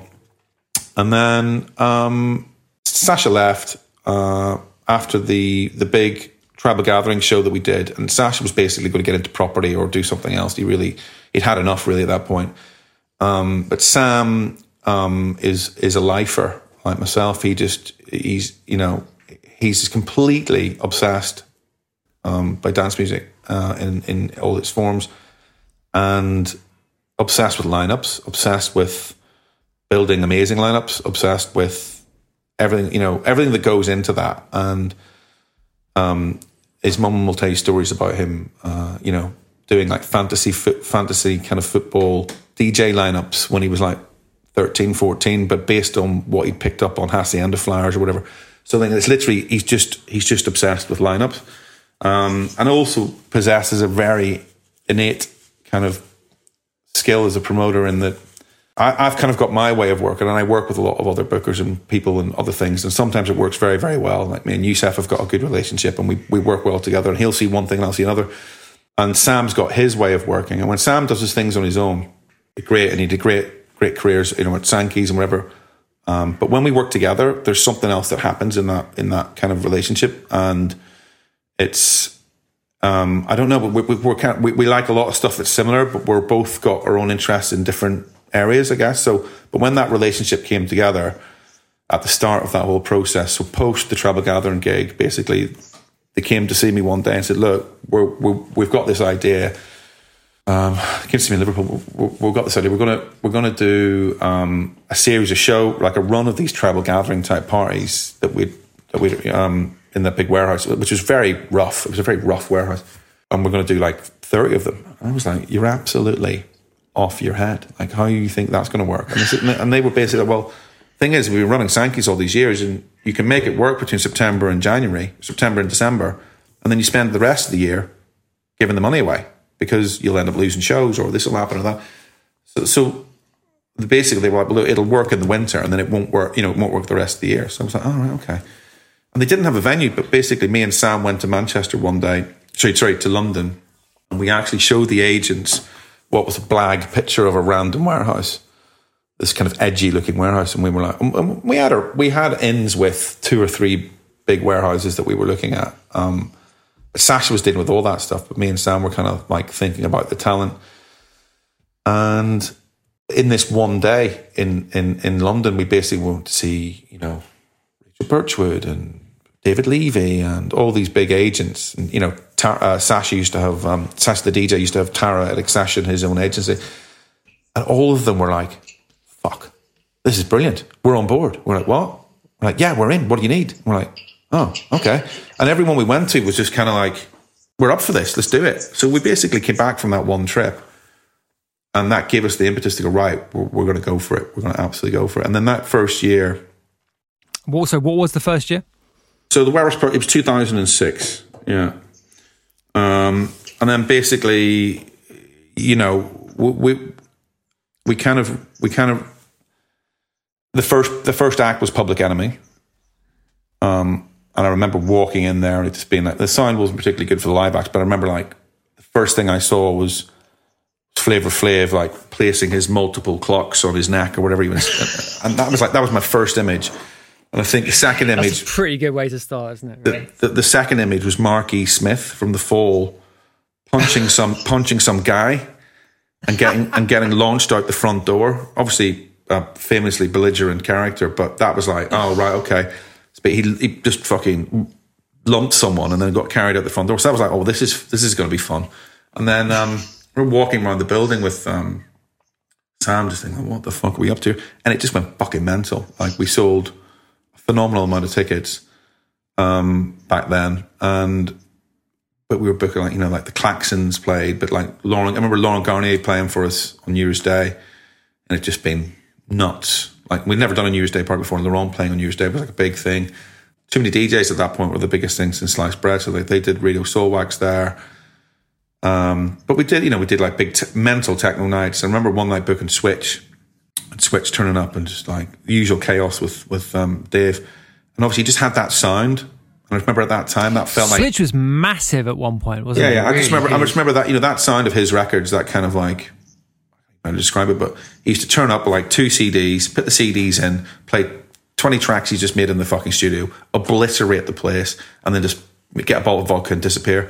And that kind of, it was just, that was definitely, you know, Annie played, did one of her very, very Annie Mac Presents shows there, was one of the first. In fact, if you look back, I think she did like Room 3 at Fabric, and then we did this show in Manchester. It's like 4,500 people. Do you mean it was like, because we were just booking these bills so heavily, but it was kind of one room with a smaller room, and the second room I never really kind of got much of a vibe in there. We did do the 3 chairs in there with like Moody Man and Theo Parrish and all those guys. I remember we were really stressed out because we're paying a lot of money for these guys, and it was a very headsy thing to be doing in Manchester, and no one, the booking agent, no one had heard from Kenny. It was just like, right, it's booked, it's advertised, it sold the tickets, but we hadn't had an advance. We'd sent money to the agent, but the agent said she hadn't passed it on because she hadn't heard from him. And it was like, oh, fuck, he's not going to turn up. Because he was notorious. You know what I mean? You know what Kenny's like. He's just kind of does his own thing all the time. And then on the night of the show, like Sam's like flipping, like, we've had nothing. He's not going to make it, is he? He's not coming. And on the night, he just turned up like 5 minutes before his set with like a rucksack, just like, hey guys, what's up, yo? Starts playing, and we were just like, as promoters, we're just like, well, we start with some girl combing his hair probably in tow or something. Exactly, do you know what I mean? But it was like, as promoters, we were like, we're going to have to give away, we're going to have to refund everyone because Kenny's not turned up, and we're going to lose an absolute fortune. And he just rocked in last minute, just dead cool. All right, lads. But yeah, so after we did 1 year Boddington's, and then Boddington's got demolished, and then we did a little Easter tester called Beneath the Streets, which was a weekend run of shows over Easter at what became Store Street. Well, Store Street, the venue, we were there for years. So that was Store Street's the car park, right? Store Street's the car park, which was hence the name, purpose built rave center. Like it was just something else, and like, you know, bringing the DJ. used to walk the DJs from the Malmaison over to this like little box in a car park, and you'd open it looked like a power, a kind of like a some sort of like power. They're housing some sort of like a pylon or something in there. Not a pylon, that's not the word. You know what I'm talking about. And yeah, it's like a little building site. I mean, I have done that walk more than once. Yeah, and yeah. You're like, is this what's going on? What's here? going on? And you basically you'd open the door, and then you'd have this little spiral staircase, so this down into like this basement, and the DJs be looking at it like, what the fuck's on? And then you'd walk through this fucking, and they're just like, what the fuck is this? And there's like 2,500 people in it going absolutely berserk, and it was just that feeling of when someone hadn't been there before, and it was just. it was just a phenomenal space. But, you know, we went through all the usual things that you have in nightclubs. But I think what people don't really remember is that post Hacienda in Manchester, it was very difficult to run nightclubs, you know. And I think the work that was done at Store Street in terms of Sasha's work with the council, in terms of integrating the police into, you know... So when you say difficult to run, you mean sort of administratively, I guess? No, I mean gangs, I mean security problems. Oh, right, okay. So like just those sides, those sorts of things. The council post Hacienda were, you know, it was that Gunchester period where, right, you know, all of those problems had bubbled over and it created a massive problem for the city in general, you know, and the ripple effects of all that had kind of slightly settled down. But, you know, Sasha doesn't really get enough credit for the work that was done in that 10-year period, kind of post, you know, bit of Sankey's and then into Warehouse, where he integrated the authorities, you know, and the use of, you know, starting with security with the front door, taking control of that situation, to involving the police, right through to, you know, the drug testing stuff that we did, through to all the, you know, just instead of it's us and them, it really became everyone together, and the relationships with the authorities became much closer, and there was nothing was hidden from anyone. It was kind of, it wasn't like, oh, this is happening down here, and we'll send you a letter about it this week. It was all like they were very much involved from the off, and that, I think. Yeah, it's funny you say that, because I mean, Mark said something similar about the way Darren worked in Liverpool in integrating the police and the authorities in an attempt to make the whole thing like safer, and always just make the whole thing a lot more sort of legitimate. Like it's such an important thing, I think. So is the kind of relationship with the local authorities pretty good now? I mean, obviously, like Andy Burnham is the mayor of Manchester these days, and he's obviously quite high profile. So is it seen as being a sort of like, is the relationship there seen as being pretty positive?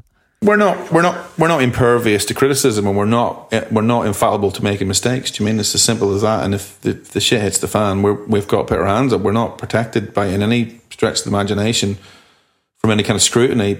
But the way that we operate is we operate at a very high level. Do you mean? But we do that by interacting with the police and changing things and tweaking things, and you know, and we have an incredible production company that we work with. There's a guy called John Drape in Manchester who's a phenomenal part of Manchester and the events and things that happen in Manchester, and his vision over the last 20 years to make things happen from a park life and warehouse perspective, but also lots of other things he's been involved in, and the things that he's delivered for the city. He's a complete one-off. You know, he's a complete one-off and a huge part of all the stuff we do, I think. But he and Sasha and all those people, you know, they pushed all those boundaries and kind of just kept going, kept like, how can we make these things better? And it's all stuff that's in the background and no one ever really sees, you know. So yeah, so that was a huge part of, like, you know, that run at Store Street in those years. And I remember, you know, from a musical perspective, looking at the range of the shows. We got this call one day, and David Guetta wanted to do it, and we were like, not sure about this at all. Hang on a minute. And then Aphex Twin wanted to do it, and we were like, well, if you can book Aphex Twin, then you can kind of book David Guetta, because you mean one balances the other out? One balances the other out. It's like the people that are going to absolutely annihilate you for booking David Guetta are going to be absolutely ecstatic that you've booked Aphex Twin. So we booked Aphex Twin and then we booked David Guetta. But the pushing the boundaries of what was, because we were very, you know, it was quite very headsy, and we were only kind of operating within the kind of realms of what we knew as promoters. But then we had to step outside that. And I guess dubstep, as you say, is a very good example. I remember Tony Vegas from the Scratch Perverts ringing me and saying, I've seen this kid, he's like 16, 17, East London, in somewhere in fucking, it was like, well, I can't remember, some venue somewhere, playing in a pub. He goes, he plays the most aggressive fucking music you have ever heard. And I was like, what? And he's like, telling you. I said, it's called dubstep. I was like, you have to get on this, kid. And the kid would scream. And anyway, I booked him off the bat. Just Tony hooked it up, and he came and played in room 3 at the Mask, in the little bar room, which had a little sound system, and it was kind of, you know, like 150 cap, whatever. And I remember standing at the back of corner of the room watching. I mean, he'd been to Fabric the night before, hadn't been to bed. Classic Ollie. I mean, just rolled into Liverpool. It was like a circus. Just the total carnage of all these nutters arriving at once. But there had been a massive response to the booking, and this room was absolutely stuffed. And learning how that music worked and visualizing how it worked. And often, because you can hear these things, you can go on Spotify and listen to it, but until you're in front of a crowd, until you see how the crowd reacts to the music, and more importantly, what parts of the music they react to. Yeah, I mean, that early dubstep stuff particularly had to be experienced like in that context, right? Yeah, and actually, I didn't even find the music that aggressive, to be honest. But there's obviously, you know, as it went on, the genre got more gnarly. But the stuff he was playing then, I didn't. Well, I think it was just the physicality of that music. Like when you hear that early dub stuff on a system which is appropriate to it, it is just like it's like getting pummeled. You know? Yeah, it's like it's physical in that respect. So really, I mean, that moment was like, wow, okay. And then we did this thing where we booked Benga at the height of the Koki record kind of moment. We booked him before, I think it was Derek May or someone. It was somebody mental like that. And that was the kind of thing we were doing at Shibuki quite a lot. We were just throwing these cultures together in a really weird manner to get a reaction to people, and then also we're hoping that these people would kind of meld together. And Derek would go, "Oh, who the fuck's this guy? Right, maybe we should be doing something." You know, trying to create little situations. Do you mean? But Benga, by the time we booked him, I mean, I remember I can visualize now him playing that big Koki record in the main room at Cream at Nation, and the fucking walls nearly coming in. It was just like, what the fuck is this? Do you mean SpongeBob or Night? Night. Do you mean the Night? Yeah, the one he did, the Benga and Koki track, right? Yeah. But that must have happened in like the March, and then the Weros project was coming in September. The Shibuki birthday would have been in March, and so we would have been building the Weros project at that point.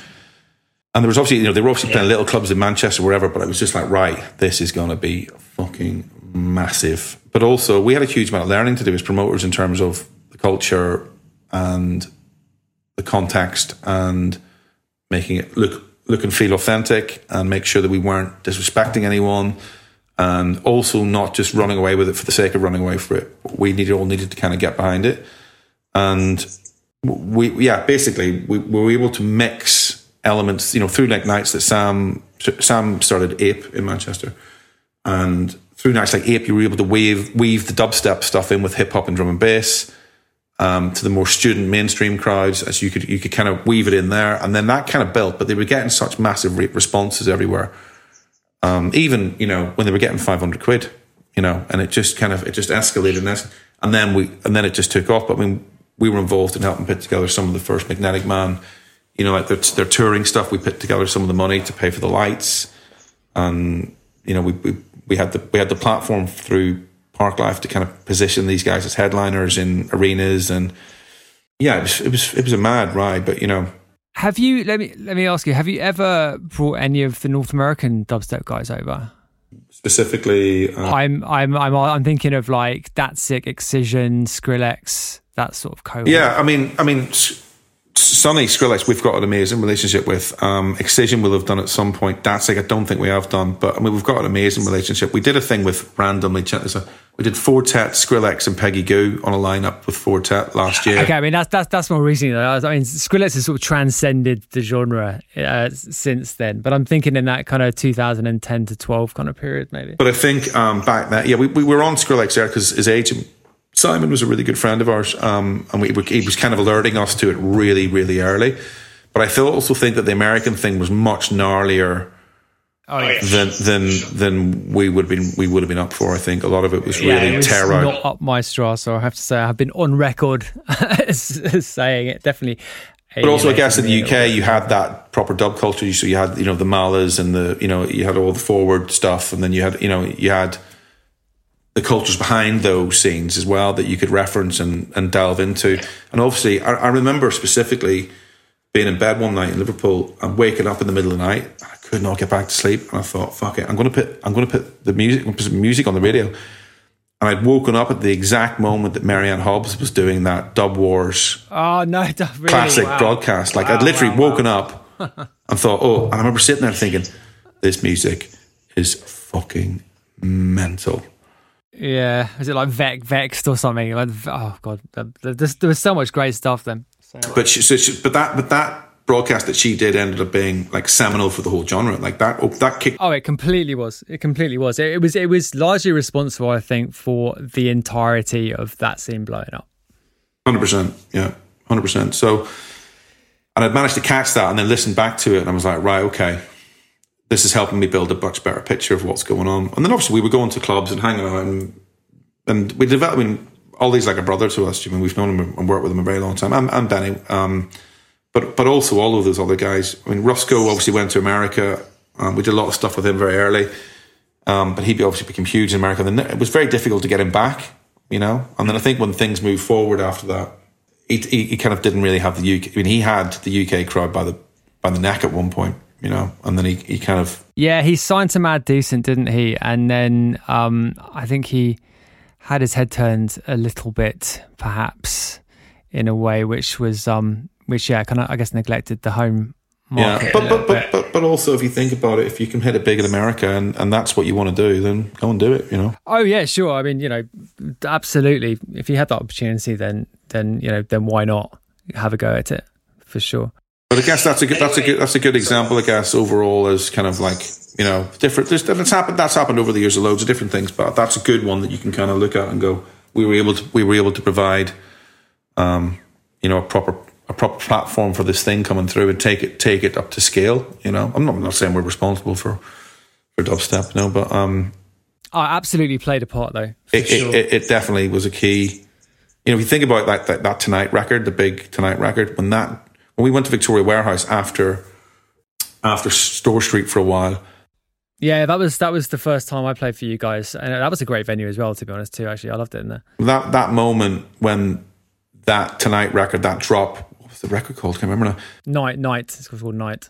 Oh, there you go. When that record dropped and it went viral, that's what sold all the tickets for the season, because every bass show we had just went boom, done. It was just like people just wanted to be at those parties, and it just went nuts. I guess moving forward, so we were at Victoria for a bit, and that was an interesting period in our lives, which I'll move forward from. And then we went back to Store Street for a bit, because we've been working on Mayfield Depot since then. We've been working on that venue since then for a long, long time. And then through one thing or another, we couldn't get in. We couldn't really. There was a lot of partners involved, and we couldn't make it all work. The timing wasn't right, so we went back to Store Street. Not against our will, but we went back to Store Street, having said that when we left they were the last parties. But we were kind of stuck where we need to continue, and we haven't got the venue we really, really want. So people still love Store Street, so let's do it. And we do it, and it was amazing. But it was definitely, we knew there was a hotel built on top of it, and we used to have to hire out 3 floors of the hotel every week for every gig, and then resell the rooms to punters, because the hotel said there was like noise issues, but there wasn't actually really any noise issues to worry about. But they were using it as a good excuse to get a load of rooms sold every week. And that was a huge task, just selling all these bloody hotel rooms for every gig, and quite stressful for everyone. So Store Street became harder and harder to run. Also, given that we used to build the place every weekend, which people kind of forget, that we used to go in there on a Friday afternoon, build everything for Friday night, run the shows till, 3-4 a.m. Sunday night, and then the full handball team would come in, dismantle everything, and the place was a car park again on a Monday. Which, if you think about it, spending 10 years of your life doing that is pretty mental. You know what I mean? So when we left, we were very, very sad to leave Store Street, and we've got some incredible memories of that venue. From Aphex playing there to, I've got fond memories of Giles Peterson doing some voodoo level things in there with like a Radiohead record one night. It was quite entertaining. To just too many to list. Ricardo Villalobos and Raresh back to back was something that stands out when you just get one of those moments when 2 DJs are just in it together. Do you know what I mean? At a moment in time. LCD Sound System, we did a run of live shows with them. We did New Order in there. We did MIA in there. We've done like some phenomenal stuff in there that should never have happened in a venue of that size, but we got away with it. Yeah, the LCD shows were fantastic. Yeah, I mean, it's just a extremely important part of the UK landscape, I think, really. At this point, it has been for a long time now. And, respect to all of you for pulling it off and continuing to keep it fresh, really, Well, I guess that's the problem we've got, isn't it? Is keeping it fresh, and we understand that, and that's at the forefront of our minds when we sit down to book things. I think is that how do we do that? How do we? And there's a lot of talent that plays every year, But it's how do you represent things in a way it's interesting? I guess new talent's the key to that. Do you know what I mean? Well, listen, man. Thank you so much for doing this. This has been really, really great. Thank you. No worries. Good to catch up with you. Feels like I've just been for I should have had a pint or something. No, it's been great. Thanks so much, man. Yeah, that was Rich McGinnis. And so many interesting things in that conversation. I have to say, my mind was blown a little bit by what he was saying about the effects of club culture and ecstasy on the troubles in Northern Ireland. That is just not something I'd ever really considered before. And as someone of Irish descent, it really, really resonated with me quite a lot. As someone who's basically spent my life around club culture and been a taker of ecstasy for quite a few years, shall we say. It's just great to hear that it had that effect, which was so positive, contrary to what the authorities were painting the whole thing as at the time, which was just appalling and just so short-sighted and just so dumb. Anyway, thanks to Rich for that. It was great episode, exactly what I want on this podcast. And I hope you got as much out of it as I did. So just before we go, thanks to everyone supporting my collab track with Bakongo, aka Rosca, which came out last Friday, the 27th. It's called Over Again. And lots of people been playing it, been asking me about it, been supporting it. So thank you so much for that. I've got more new music coming in the next few weeks. Quite a lot of new music, in fact. Finally feeling happy again in the studio. It's taken me a few years, to be honest, to get to where I am now. Maybe even 10 years, I've got to say. But we're finally in a place where I feel I can properly express myself again. And it's a great feeling, I have to say. So, more fruits of that endeavour to come very soon. But this week on Hot Flush affiliated labels, we have the next release from BM6 on Who Whom. He debuted with us back in January, I think it was January or maybe early Feb, with his Liminal Trek EP, which is just really cool techno. I mean, Who Whom is our little techno offshoot, enigmatic techno offshoot. And BM6 is just a super talented guy from Italy, living in Berlin, but he's from Italy. And he just makes great tunes. And so we've got a 2-part EP coming in quick succession. So the first one is Sydney/Rhodes, 2 tracks, out this Friday the 3rd of June, hotflush.bandcamp.com, and on streaming services too. And then the full EP will be out later in June, which is 5 tracks in total. So yeah, that's it release-wise from us. I mentioned at the top, I've been thinking a bit more about how we're going to do the financial side of this pod going forward. I'm minded to do Patreon, I have to say. I said last week that I didn't want to paywall this podcast, and I definitely don't. And I've been thinking about different potential sort of bits of bonus content that we can make a Patreon worthwhile, past just people who are, willing to chuck in a couple of quid each week or each month, rather, to support the show. And I'm sure there are quite a few of you who'd be willing to do that, but I want to give you something a little bit more. So I've been thinking about potential extra podcasts, maybe 1 or 2 extra podcasts a month. And I'd be interested to know your suggestions for what those podcasts might be. So hotflushrecordings.com/Discord if you want to get involved in the discussion on that, or just hit me on Twitter at ScubaOfficial. I'd be really interested to know what you think would be valuable. I mean, of course, we'll have some kind of members forum within the Discord once we get the Patreon if that's what it is, or some equivalent once we get it rolling. And maybe we can have some stuff like, voting on like topics of podcasts, maybe not guests, but like the kind of topics that we want to discuss on the show. I'll be interested in doing that sort of thing. But yeah, I'm just interested in getting your opinions on that. So yeah, hit me up in Discord or on Twitter and let me know what you think. That'd be really useful. So yeah, I think we're done here for this week. As I mentioned at the top, we've got another great episode coming next week, coming thick and fast every Tuesday. So I'll be done with this, I guess. So this has been great. Thanks to Rich McGinnis for a great conversation. And I'll check you same time, same place next week for the next episode of the Not a Diving podcast. Thank you.